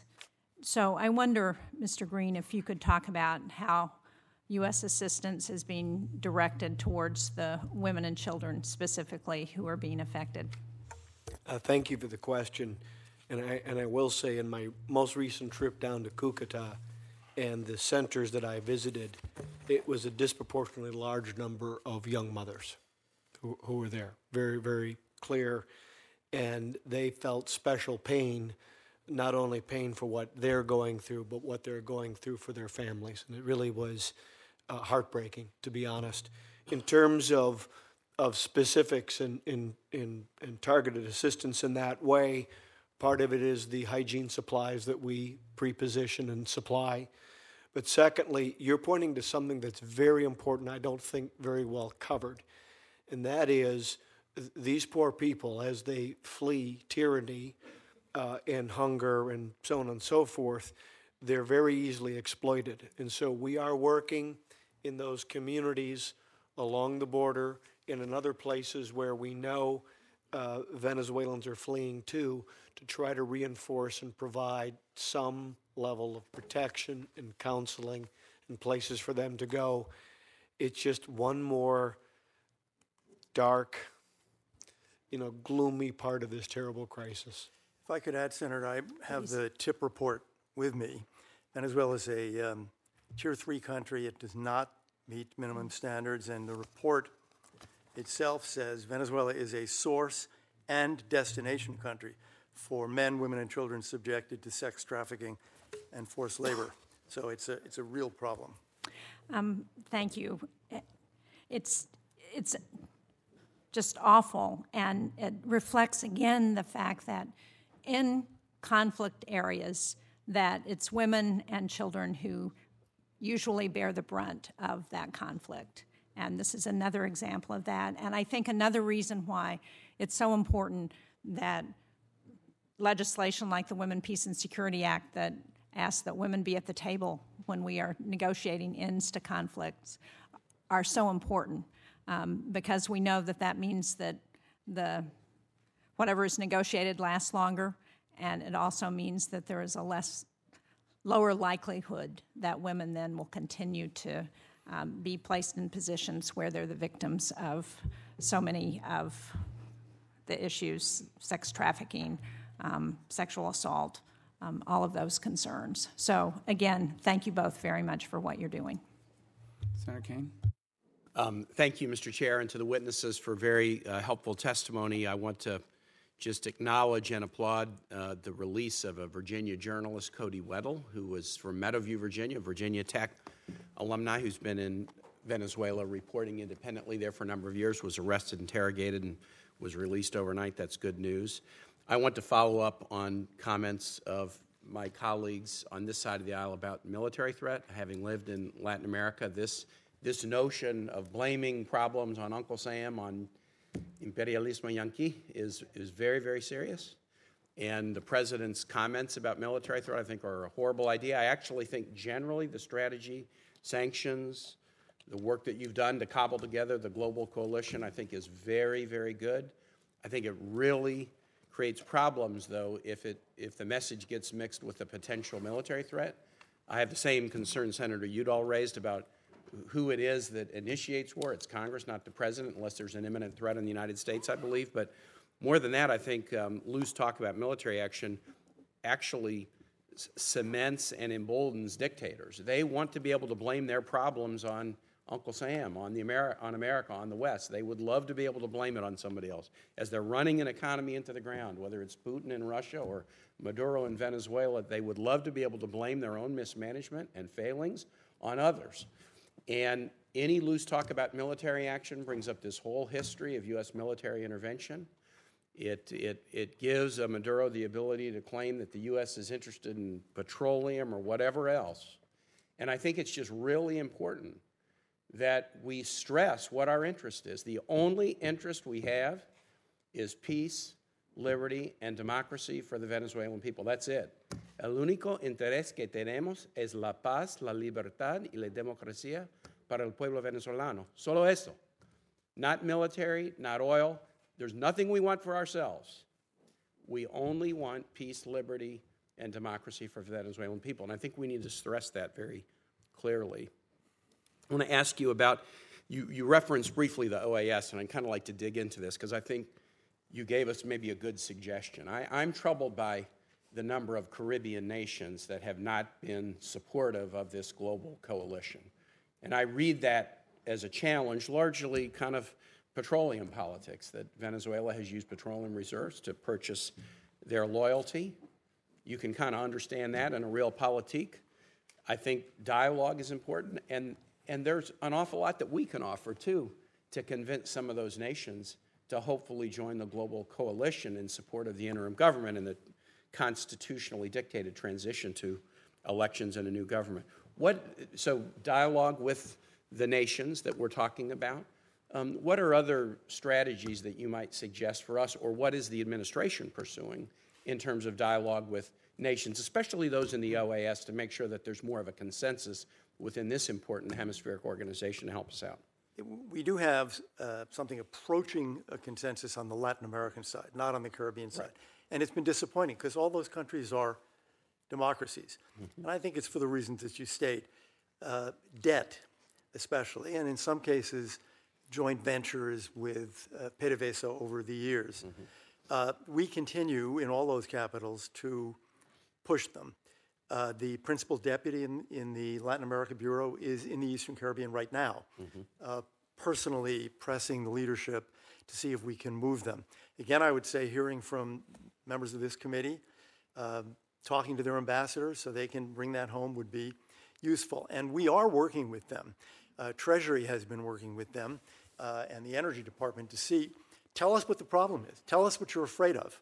And maybe we can help you. And in the case, for example, of Jamaica recently, they undertook a few transactions that would reduce their ties, let's say, to PDVSA in a very useful way, so they get out from under. Administrator Green. Yeah, thank you, Senator. I think one of the ways that we do this is to make sure that our humanitarian foot is forward. Right. And so in the case, for example, of Trinidad and Tobago, we have provided $1.6 million in assistance to help identify the needs of the Venezuelans who have come to the islands, looking for ways to tackle the issues of crime and violence and human trafficking, and to try to lower the burden, quite frankly, that they're feeling. So it is something that we're doing regionally.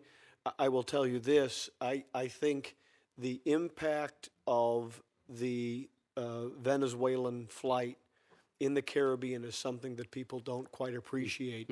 Last year at the OAS, or at the Summit of the Americas, we were beginning to hear it, and that was now many months ago. I'm sure the numbers have gone way up. It is something where we can reach out, we can provide some support, and I think that will be very helpful. That's very helpful. Thank you. Thanks, Mr. Chair.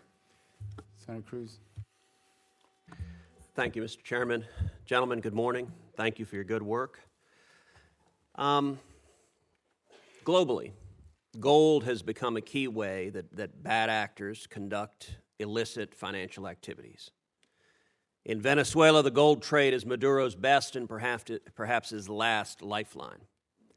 In 2018 alone, Venezuela exported $900 million worth of gold to Turkey. According to the U.S. Treasury Department, Turkey has been making large purchases of gold, almost certainly including illicit purchases from Venezuela. To cut off this lifeline, I've introduced a bill, along with Chairman Rubio, that says if a country or bank conducts precious metal transactions that are subject to sanctions, as moving gold for Venezuela or Iran would be, that the Secretary of Treasury can take those transactions into account when deciding about a broader conclusion that such country or bank shall be designated as a jurisdiction of primary money laundering concern. Mr. Abrams, can you please describe the role that illicit gold and precious metals transactions plays in sustaining the Maduro regime? Thanks, Senator. It's critical. What we did on PDVSA cut off a lot of cash. The oil they were giving to Russia and China was to offset previous debts. They weren't getting cash. So they lose that cash. Where can they find cash today? Gold is one of the very few places, and it's the biggest one. I understand that the administration is in possession of a list of Turkish entities that are moving gold for Venezuela based on publicly sourced information. Can you outline how the administration intends to approach these and other bad actors? First, we talk to the governments in question, and in some cases the enterprises in question, in almost every case, to say, you ought to stop doing this. You ought to stop doing it because it's wrong, and you ought to stop doing it because there are going to be sanctions. Pardon me. And we've had some success in other areas of the world in getting companies to say, okay, we don't want to be at risk of sanctions, we'll stop. We have not had that success in the case of gold sales in the Middle East more generally. Mr. Green, what initiatives can USAID encourage in Venezuela or other partners in the region to deter Maduro's illicit mining and trade of gold and to safeguard the supply chain for Venezuelans? Thank you, Senator. Actually, in countries like Colombia and Peru, we have well-developed, successful illicit mining programs which use environmentally sound methods for mining. Secondly, because it's licit, it actually provides a revenue source that can be reinvested in the communities and creates good-paying jobs and chokes off the source of illicit gold revenues that we know that narcos and criminal gangs too often use. So I would propose in that day after in Venezuela that we ramp up investments like this. This is a way of creating very good paying jobs around which you can raise families and build communities. Thank you. Maduro's regime has been holding 6 Citgo employees, including 5 U.S. citizens who live in Texas, for over a year now. The Citgo executives have been detained on baseless charges and subjected to harsh imprisonment. It is well past time to secure their release, and it is my hope that the new Venezuelan government will work with the U.S. to swiftly ensure their safe return. Mr. Abrams, is the administration in discussions with either the Guaido administration or the Maduro regime on the imprisonment of the Citgo executives who are U.S. dual nationals? And can you describe what efforts are being made to secure their release? As you know, Senator, we are unable to get consular access to them. The position of the regime is because they are also Venezuelan citizens, you don't get to see them. So we've not been able to do that. It's also true that the church in Venezuela has asked to see them on kind of pastoral visit, refused. No. We're in touch with the families. We keep pressing the regime because there are 2 court orders for their release, which the regime simply refuses to implement. So we keep pressing, we do keep raising it. I'm absolutely confident that at the point at which interim President Guaido takes over, their release will be very rapid.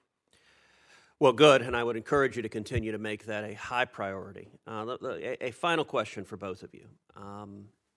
This is a pivotal time in Venezuela's history. It's a time with enormous opportunity, but also enormous risk. There are some 3,000 generals in Venezuela. Each of those generals now has to decide with whom he stands, with the illegitimate and oppressive Maduro regime or with the legitimate and recognized Guaido government. What do both of you believe could be effective both carrots and sticks for those 3,000 generals to encourage them to stand on the right side of history with the people of Venezuela and not to support a dictator on his way out the door? Well, I'd say there are 2 parts to that, the Venezuelan part and the American part. The legitimate National Assembly has passed a transition law that speaks of amnesty, pardon me, and there are further debates in the National Assembly in Venezuela about saying more about that, being more detailed about what an amnesty would consist of. On our part, we've made it very clear that sanctions can be removed. Visa revocations can be reversed and visas can be granted. For those who are actually indicted, that's a different story, indicted or convicted. They should have their lawyers deal with the Department of Justice. But from the Treasury and State point of view, these things are reversible, and we are trying to make the argument, and more importantly, President Guaido and the National Assembly are making the argument that they are open to those who are willing to change. Thank you. I want to thank both of you for being here today. We want to get to our second panel. We appreciate the work you're doing and the time you've given us this morning. And we thank you again for being with us. And while we transition, I'm going to go ahead and present our second panel. And I know we have a vote in about 45 minutes. So I would only strongly encourage our witnesses. We've got your written testimony. I think you both are veterans of appearing in the committee. And so we've already introduced a witness previously. I want to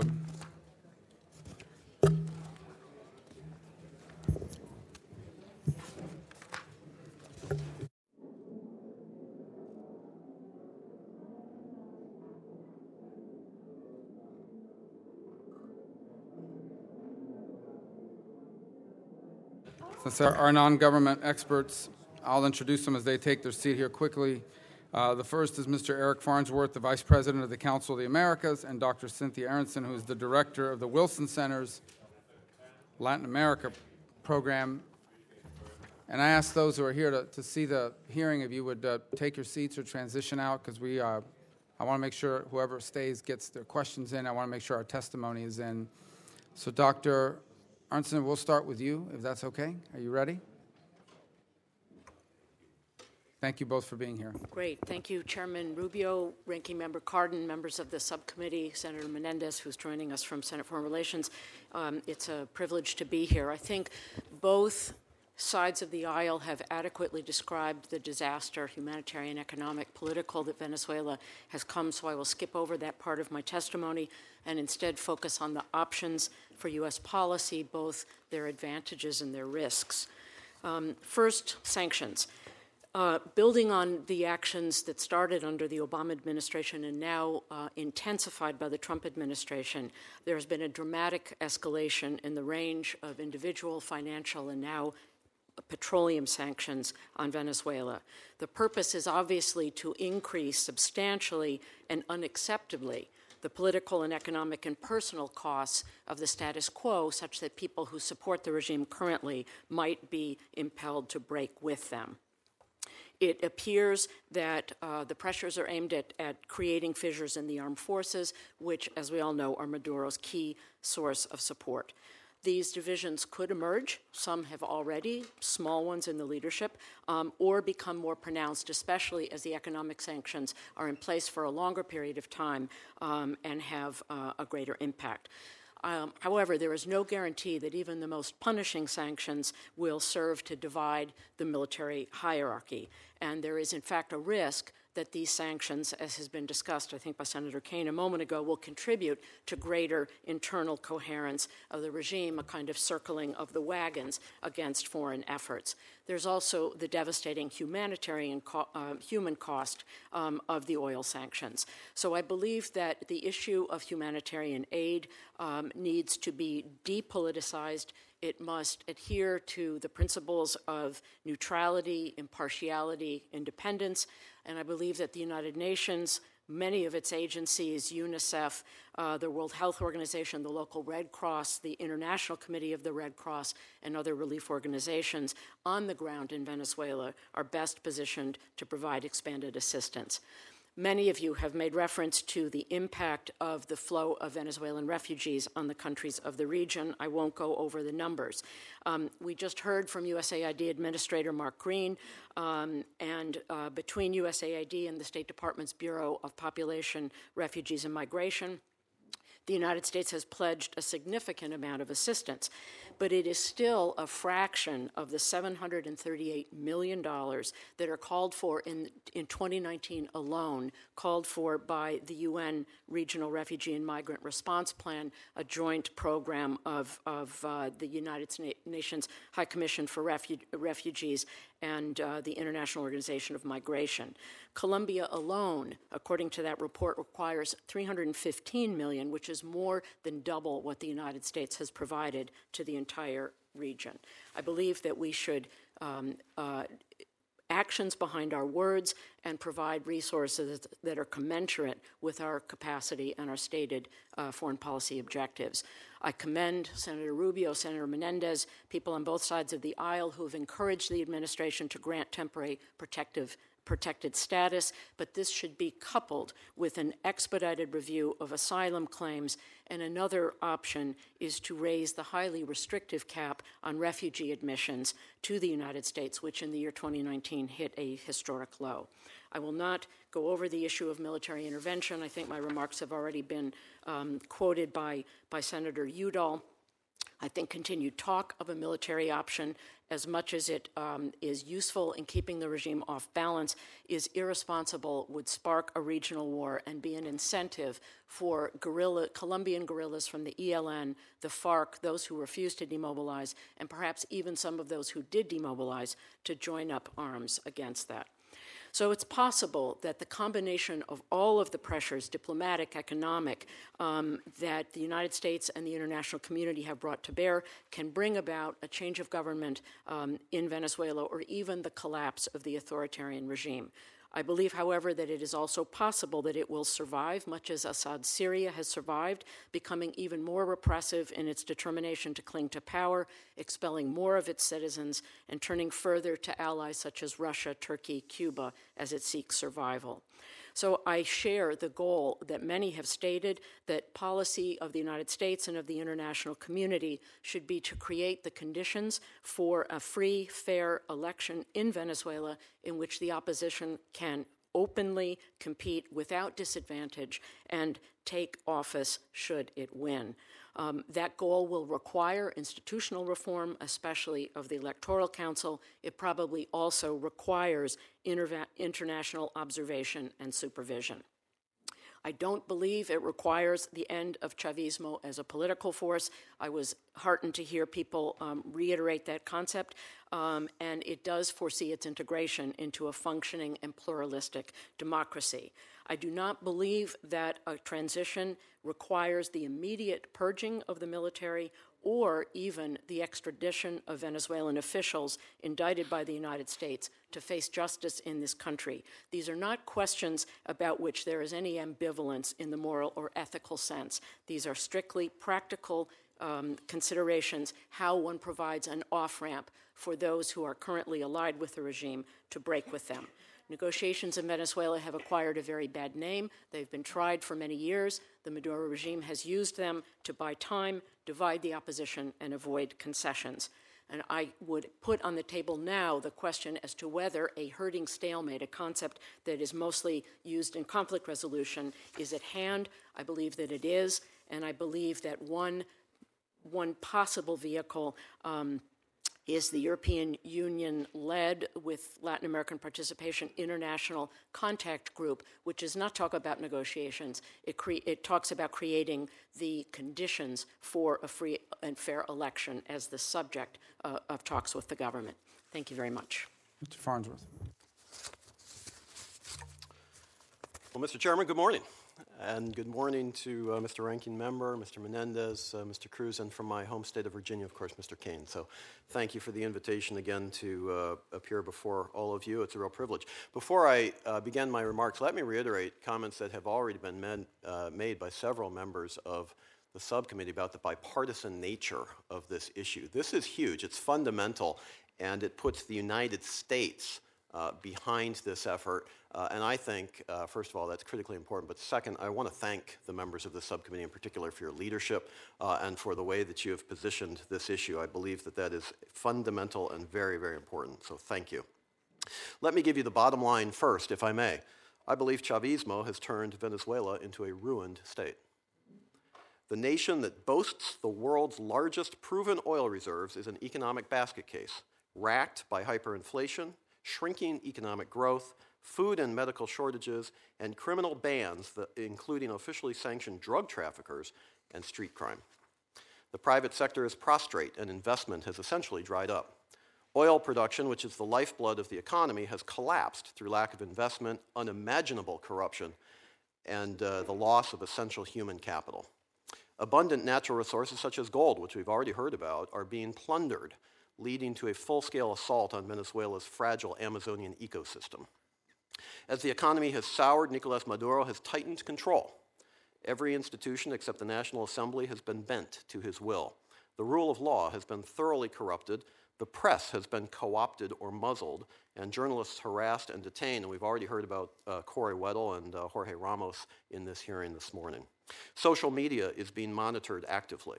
Venezuela's intelligence and security services and other state functions are strongly influenced, if not directed, by thousands of Cubans embedded in the regime. Mr. Chairman, outsiders have already intervened in Venezuela and continue to do so. With more than 10% of Venezuela's total population now outside the nation and more leaving every day, we are witnessing the worst man-made humanitarian tragedy of the modern era in the Western Hemisphere. The United States has received thousands of Venezuelans, and bipartisan legislation has been introduced. We've already talked about this, to provide TPS to some 72,000 Venezuelans who are already here. The dramatic return to Venezuela this week of interim President Juan Guaido has given renewed hope to the Venezuelan people. His task, moving Venezuela toward free and fair elections, is greatly complicated by Maduro's continued occupation of Miraflores Palace. With Maduro's departure, it would be possible to contemplate a successful relaunch of Venezuela's democratic system, including the release of political prisoners, restoring press freedoms, and depoliticizing electoral mechanisms, and that's just the beginning. Reconstruction will also be long and arduous. The new government will require breathing room to get itself established, no doubt. Quick dispersing aid from the international community is therefore essential. Citizens of Venezuela must be convinced that their lives will meaningfully improve under democracy. Transparency and enforceable rule of law are key to this issue. It will be of little benefit, in my view, to replace existing corruption with new corruption. Faith in the new democratic government will be fragile and can easily be destroyed without attention to such issues. Venezuela was, at one point, Latin America's wealthiest nation. Someday, it may be again. Meanwhile, the humanitarian tragedy caused by Chavismo and its leaders gets worse every day. The Maduro regime has shown it would rather kill its own people than allow foreign aid into the country to help them. Continually escalating sanctions, including visa restrictions, are therefore an appropriate response. Ultimately, however, the regime will have to depart for lasting recovery and true reconstruction to begin. Mr. Chairman, I want to thank you again today for the opportunity to testify before you and the subcommittee, and I look forward to your questions. Thank you, Senator Cardin. Thank you, Mr. Chairman. I want to thank both of our witnesses, and again, thank you for your patience. It's important that we have the views not only from our government witnesses, but from the private sector. And Dr. Aronson, I just want to underscore the point that you made that's been talked about by several of the members, and that is the keeping all options on the table and the potential use of U.S. military, which I would strongly disagree with at this point. But just underscore the point that you made in your statement that it would erode the consensus between the United States hemispheric democracies and the countries of Europe over how to approach the Venezuelan crisis. And then secondly, you point out one should not underestimate the drastic consequences for regional stability should it occur. I think we all share those sentiments, and I was pleased to see the response from the government witnesses as to no planning on the use of military. Thank you, Mr. Chairman. Senator Cruz. Thank you, Mr. Chairman. I want to start with the same question that I asked the previous panel, which is we're at a potential tipping point in Venezuela, and in particular, the military and the generals have to make a decision with whom to stand. In both of your opinions and judgment, what carrots or sticks would have the greatest impact in speeding along the exit of Maduro and a transition to a democratically elected and legitimate regime?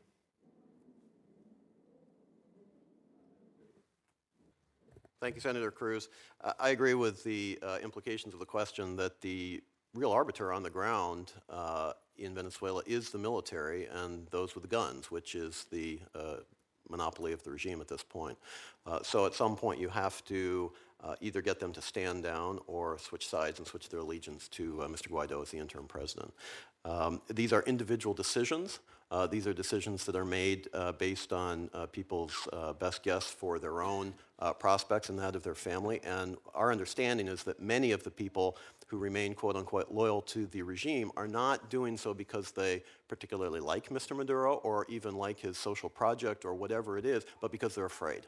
They're afraid that they'll obviously lose their jobs and their pensions, but they might actually be killed. And the way that the security services are being monitored, not just by the Venezuelans, but also by some of their outside advisors, there is a real sense of who may be looking to create conditions for to try to overthrow the government or leave or what have you. So it's a very delicate situation. What can the United States and the international community do? I think we can continue, as was discussed in the previous panel, to express openness that those who do not have blood on their hands, those who have not participated in human rights abuses, would be welcomed into a new Venezuela. I think that's absolutely appropriate. But I think at the end of the day, the people have to understand that there will be change in Venezuela because they want to be on the winning side. They want to be on the side that's left standing. And if they think that Mr. Maduro will have the opportunity to remain forever, then the choice to switch their allegiance to Mr. Guaido becomes that much more fraught. And if they believe that Mr. Guaido, in fact, will be ascending to real power in the Miraflores Palace, then the decision in some way becomes a little bit easier. I'm not saying it's easy, but it will be easier. So to the extent that the international community can continue to show the commitment for real and lasting democracy in Venezuela, I believe that's the most potent thing that we could do at this time. I'd like to add to that. It's going to be very difficult, I think, to break the high command, I think the number that I've heard is 2,000, Senator Cruz, not 3,000, but it's a substantial number, and whatever it is, it's at least double, if not triple, what we have in the United States in an armed force that's hugely bigger. I recall that in the Chilean transition, General Pinochet, who subsequently was made to stand trial for his crimes of torture and killing of political opponents, remained as the head of the armed forces and then became a senator for life.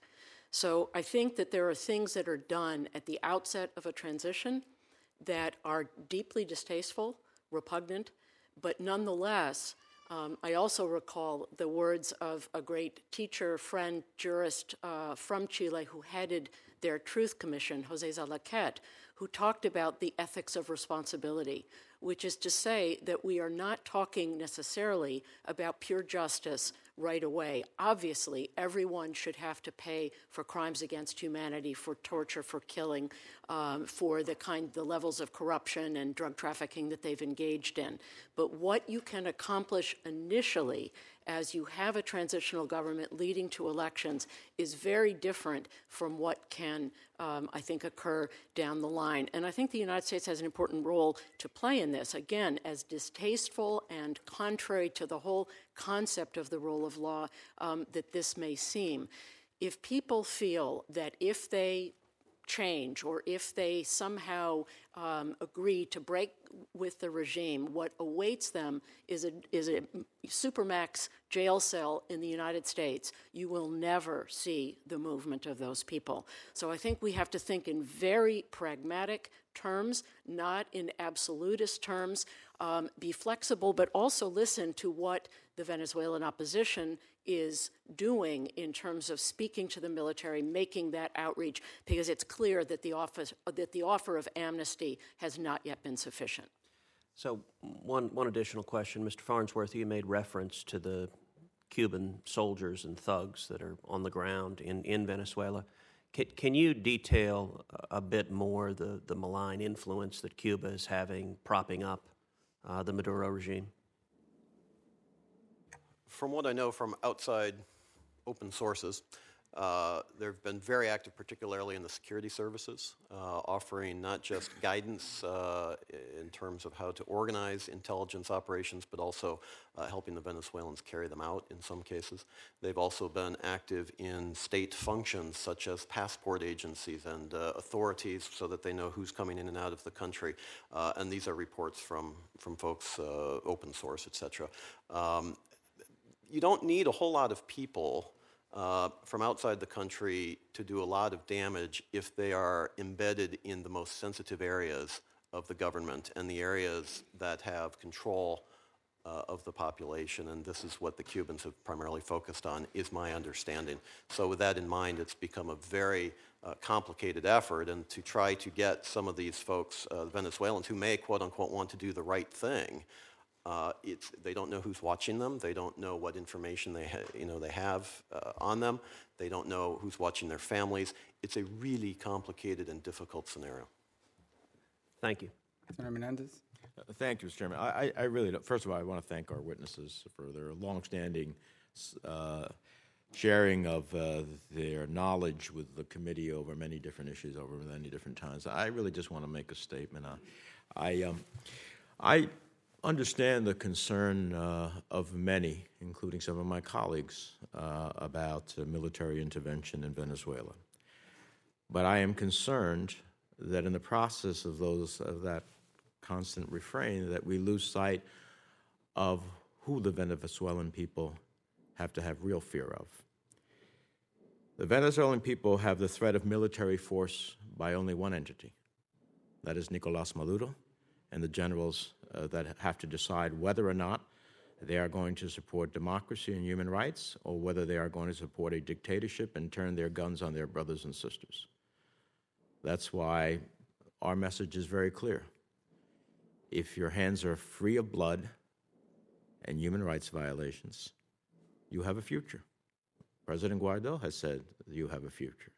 And you have a future free of sanctions that the United States will follow you anywhere in the world, unless you don't have blood on your hands. There's only one entity in which the Venezuelan people face violence, and that is from the colectivas and the armed thugs that Nicolás Maduro has unleashed upon its people, not from any other entity in the hemisphere. There's only one person who causes the suffering of the Venezuelan people. It is not sanctions by the United States or anyone else. It is by the failed policies of Nicolás Maduro, who takes one of the wealthiest countries in the Western Hemisphere and has his people eating out of garbage. It is only one entity that has stolen the national patrimony of Venezuela, and that's Nicolás Maduro. And it is only one set of interventions that has taken place inside of Venezuela. It's taken place by Cuba, that has its security apparatus propping up Maduro. If you go and fly into Caracas, you ultimately get searched by Cuban agents. Cuban agents are in the midst of creating silos among the generals in Venezuela so that they can't talk to each other, because they're fearful that if they do, that their head will roll, and therefore can't talk about joining together to maybe support a democratic government. That's intervention. There's only one intervention by another foreign country, that's Russia, as it continues to prop up the Maduro regime in a whole host of ways, not the United States of America. And finally, I really tire somewhat of the suggestion about our sanctions. I've done foreign policy for 27 years between the House and the Senate. I only know of a handful of peaceful diplomacy tools to get countries to move in a certain direction. International criticism, condemnation, and opprobrium may move a democracy, but I haven't seen it move many dictators. I wish that it would, but it hasn't. And so what are we left with? Unlike Russia, that uses military adventurism to pursue its foreign policy goals, we only have a handful of useful peaceful diplomacy tools. The use of our aid to induce countries to act a certain way, the use of our trade and access to our markets to induce countries to act a certain way, the leverage of our entities like USAID to help countries. And then there's the denial of aid or trade or access to our financial institutions, which we generally call sanctions. Now, I'd be happy to get a lesson about what other phalanx of peaceful diplomacy tools we have. So unless we are willing to accept a dictatorship that oppresses its people, that does so by force, and that has them eating out of garbage cans and denies them the critical medicines necessary to stay alive, I'm not going to be repentant about our advocacy for sanctions as a peaceful tool to try to move a country in a better direction, and that includes Venezuela. And so I hope we just don't lose our eyes on who is responsible for the suffering of the Venezuelan people. His name is clear, it's etched in stone, it's etched in history, and hopefully he will face the opprobrium of history at the end of the day, and that's Nicolás Maduro. Thank you, Mr. Chairman. Thank you. I am reclaiming my time, and then I'll recognize Senator Kane, and then unless anybody else comes, we'll wrap up. The 3.4 million people that left Venezuela were from 2014 to 2018. The UN projection that 2 million more were going to leave was established late last year as well. The figure that 90% of the people of Venezuela live in poverty and have lost on average 24 pounds was a 2018 number. The chronic and infectious diseases running rampant, hospitals lacking in supplies, has been ongoing for a number of years. The reduction in refining capacity down to only about 25% due to poor management, poor maintenance, is pre-existing back 2018 and before. The repeated denial of even recognizing humanitarian catastrophe, much less allowing humanitarian aid to enter the country, did not begin on February 24th. This has been a long-standing policy of the Maduro regime. And I say all this because the idea that sanctions are going to exacerbate the humanitarian condition of the Venezuelan people assumes that any of the revenue they were generating previous to the sanctions, because up until the 24th of January, 25th, all the sanctions were on individuals. They were on people, not on any sectors. So the argument that sanctions could make things worse assumes that the Venezuelan people were enjoying any of the benefits of the revenue that was being generated previous to that, to which all the evidence is clear that they were not. On the contrary, I mean, I know of no other nation, maybe there is one, I don't know, in which their defense minister also happens to be the chairman of the board of oil and gas. I know of no other place where public servants who have served in government their entire lives are able to send their children abroad on shopping sprees in the tens of thousands of dollars. I know of no other nation in which their, I don't know what the right terminology she has, but the second in command at the UN has never been to the UN building, lives in New York, and no one has seen her. And that's Chavez's daughter, who's living in the evil United States, enjoying life in New York.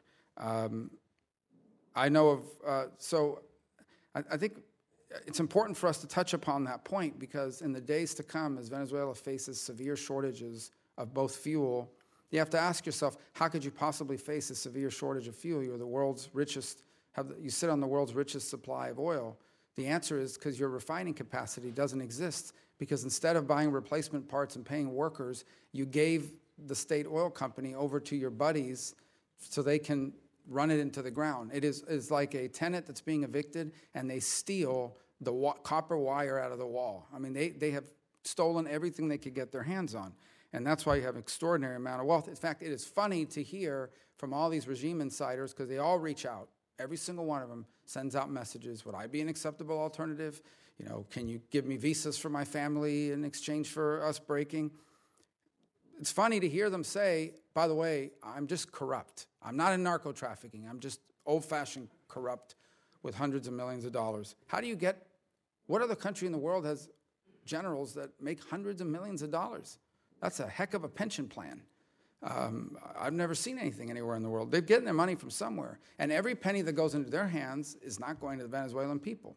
So the bottom line is that this didn't start yesterday, nor did it start on the 24th of January when sanctions were imposed on the oil industry. The fact of the matter is that virtually every penny generated from the sale of oil for cash that was sold primarily to the United States, of which they're a very small percentage of our capacity, but we're a significant percentage of what they sell for cash around the world, went to their pockets, went into their hands. That's how they've gotten. And all of the narco trafficking fees that they're charging go into their hands. None of that finds its way to the people of Venezuela. And so I only say that because that's the argument they're trying to set up. And they're going to try to use the UN and the visit over there next week to sort of highlight that. But it's a fraud. It's a farce. And the people of Venezuela know it. They do. I mean, it's not a new issue. It's funny, this issue's been in the paper now for 6 weeks, so there's a lot of Venezuela experts now. But I've been dealing with this for 5 years, so does Senator Menendez and many other people on this committee. None of this stuff is new. It's just gotten worse because they're running out of things to steal. So the second point that it brings me to is the loyalty. Yes, there are 2,000 generals. I would say that there are about 6 to 8 of them that actually matter. And one in particular in Pedrino Lopez that actually matter, the guy who also chairs oil and gas. So he's got a day job and a night job. And his family, meanwhile, lives in Spain.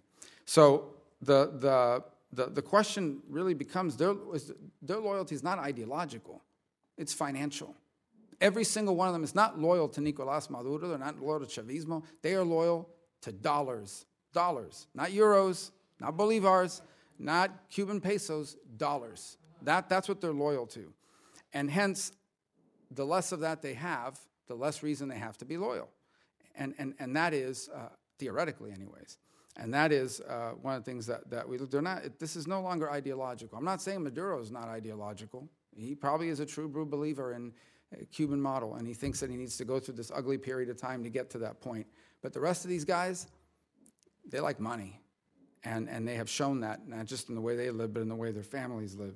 And that's critical to all this, because in my view, this is really my question to both of you, the formula that brings us to this point is a combination of 3 things. One is widespread unrest, which is already ongoing, and it's tied to the legitimacy of the government as well, the interim government. But widespread unrest, and we see that every time that interim President Guaido, despite internet blocks, every time he speaks on TV, the internet goes dark as those Chinese workers over there are helping them block the internet at key moments. And yet he's still able to get hundreds of thousands of people into the street. Widespread unrest. Number 2, the loss of military and elite support. And number 3, continued international pressure. And the combination of those 3 things ultimately leave Maduro with dwindling and very stark options. And I believe a safe haven for him, which is probably in Turkey or somewhere like that. Is that not ultimately what needs to happen here? The combination of widespread unrest, loss of military and elite support, and continued international pressure that ultimately presents him with stark choices and either causes him to move out of the way in a negotiated exit or causes those who continue to prop him up to force that negotiated exit in a new beginning. I'll start with that, Senator Rubio, and I think that what has struck me throughout this hearing is I don't think there's really much disagreement at all about what reality is in Venezuela and who is responsible. On the question of sanctions not being the source of humanitarian crisis, I couldn't agree more. The politicization of humanitarian aid was started by the Maduro regime by its refusal to admit that there was a humanitarian crisis in the country and by not allowing international support in. The hunger, the loss of weight, the lack of food and medicine, all of these have been longstanding and predate in many ways the sanctions. My concern about the additional effect of the sanctions is based on talking actually to humanitarian workers inside Venezuela who are concerned not that just that people, rather than eating 3 meals a day, go down to 2 meals a day and lose 20 pounds, but there is actually widespread starvation.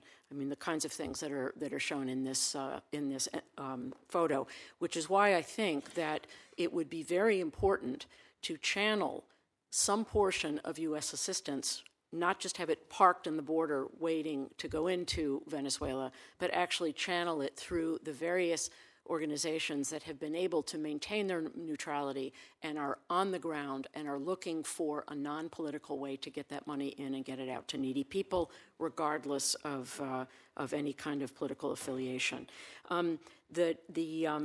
The three things that you mentioned, the three factors, the unrest, the loss of military and elite support, and international pressure, could not agree more that these are the ingredients for what will bring about change in Venezuela. The question is, how do you increase the relevance of the second factor that you mentioned, the loss of military and elite support? That is I think the key issue that all of us that are concerned with a democratic transition in Venezuela should be focused on. How do we bring that about? What combination of carrots, sticks, off-ramps, visas do we contemplate in order to get sufficient buy-in that there is a regime transition? And then finally, I would just say that the widespread unrest that exists now that President Guaido is able to mobilize may not necessarily last. And I think there is a concern broadly that time may not be on his side. The regime certainly feels that time is on its side. I think it's important to remember that people who are starving do not mobilize in the streets. If you look at some of the old classics, Ted Gurr, Why Men Rebel, it's not absolute poverty. It's that rise in expectations. And I think that's why we're seeing, after the 2014 protests, this enormous outpouring of renewed street demonstrations that is not sustainable over the long term as the sanctions take their bite. My only comment on that is that people who are starving do mobilize, they leave. And that's what they'll do. But the borders are closed. Correct. So it'll be interesting to see where they go. And exactly. I'm sorry, Mr. Farns.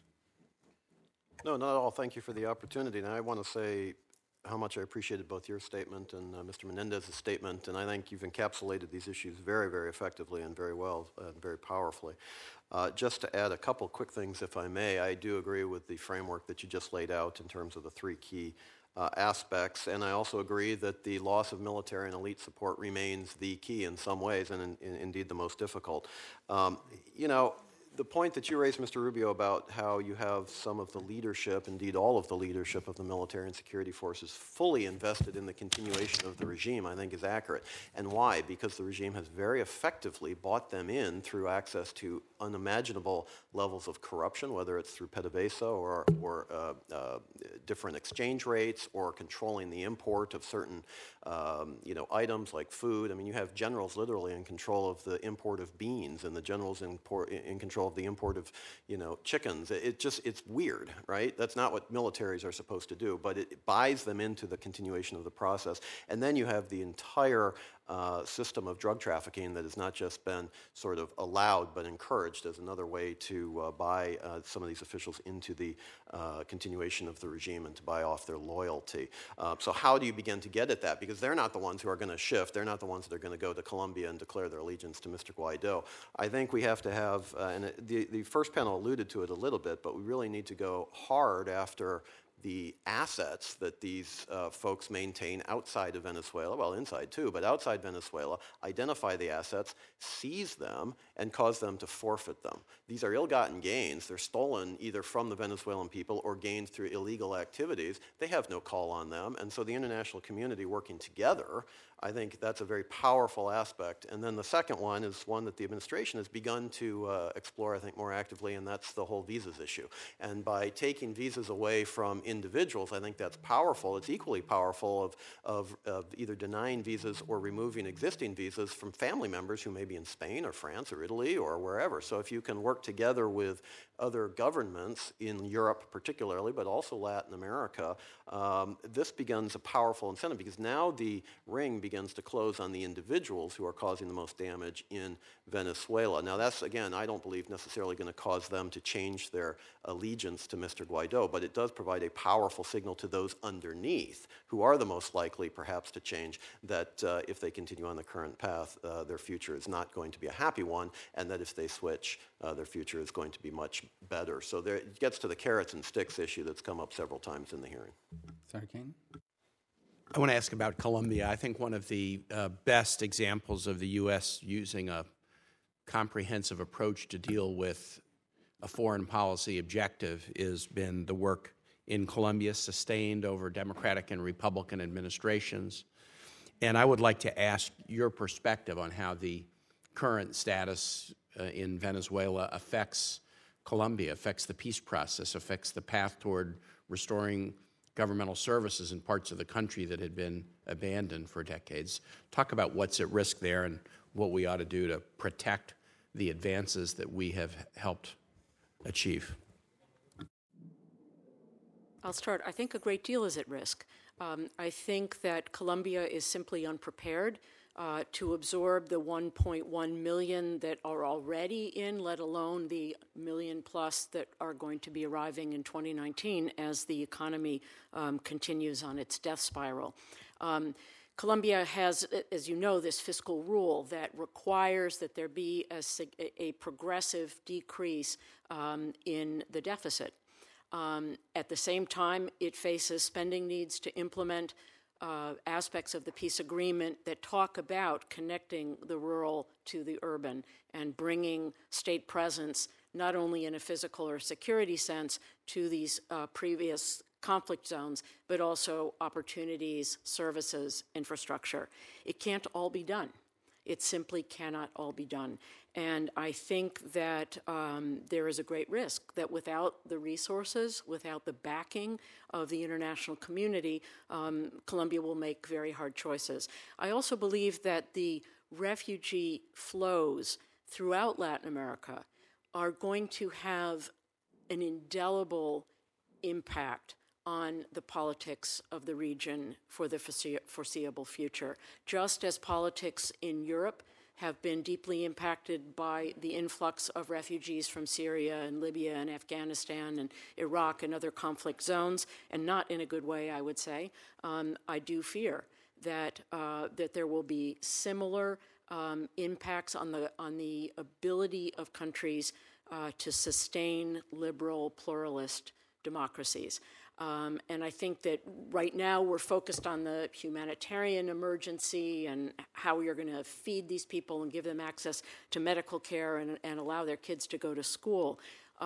We need to put out sort of an early warning about the impact on the political systems, not just in Colombia, but also in Peru and in Ecuador and everywhere else. Fully agree. Colombia has some difficult fiscal circumstances, and something has to give. I mean, you've got a peace process which requires billions of dollars of investment, not just to implement the accords directly, but also to develop the areas of Colombia to allow this peace to be sustainable.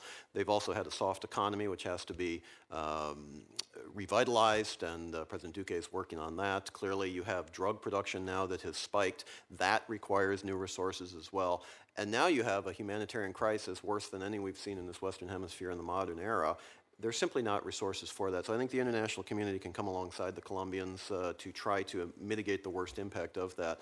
But there's another point that I think also needs to be raised, and that is that Venezuela, under first Hugo Chavez and now Nicolas Maduro, has provided safe haven for FARC and ELN combatants. And they are, in some ways, leading directly to some of the destruction of Venezuela. Now, it's not a political thing. It's not a guerrilla force. They're not working to take over the government, but they're working directly in the illegal gold mining sector. They're working in crime and criminal activities, and they're working in drug trafficking. And so this is maybe a leftover from the Colombian experience, but it's still related.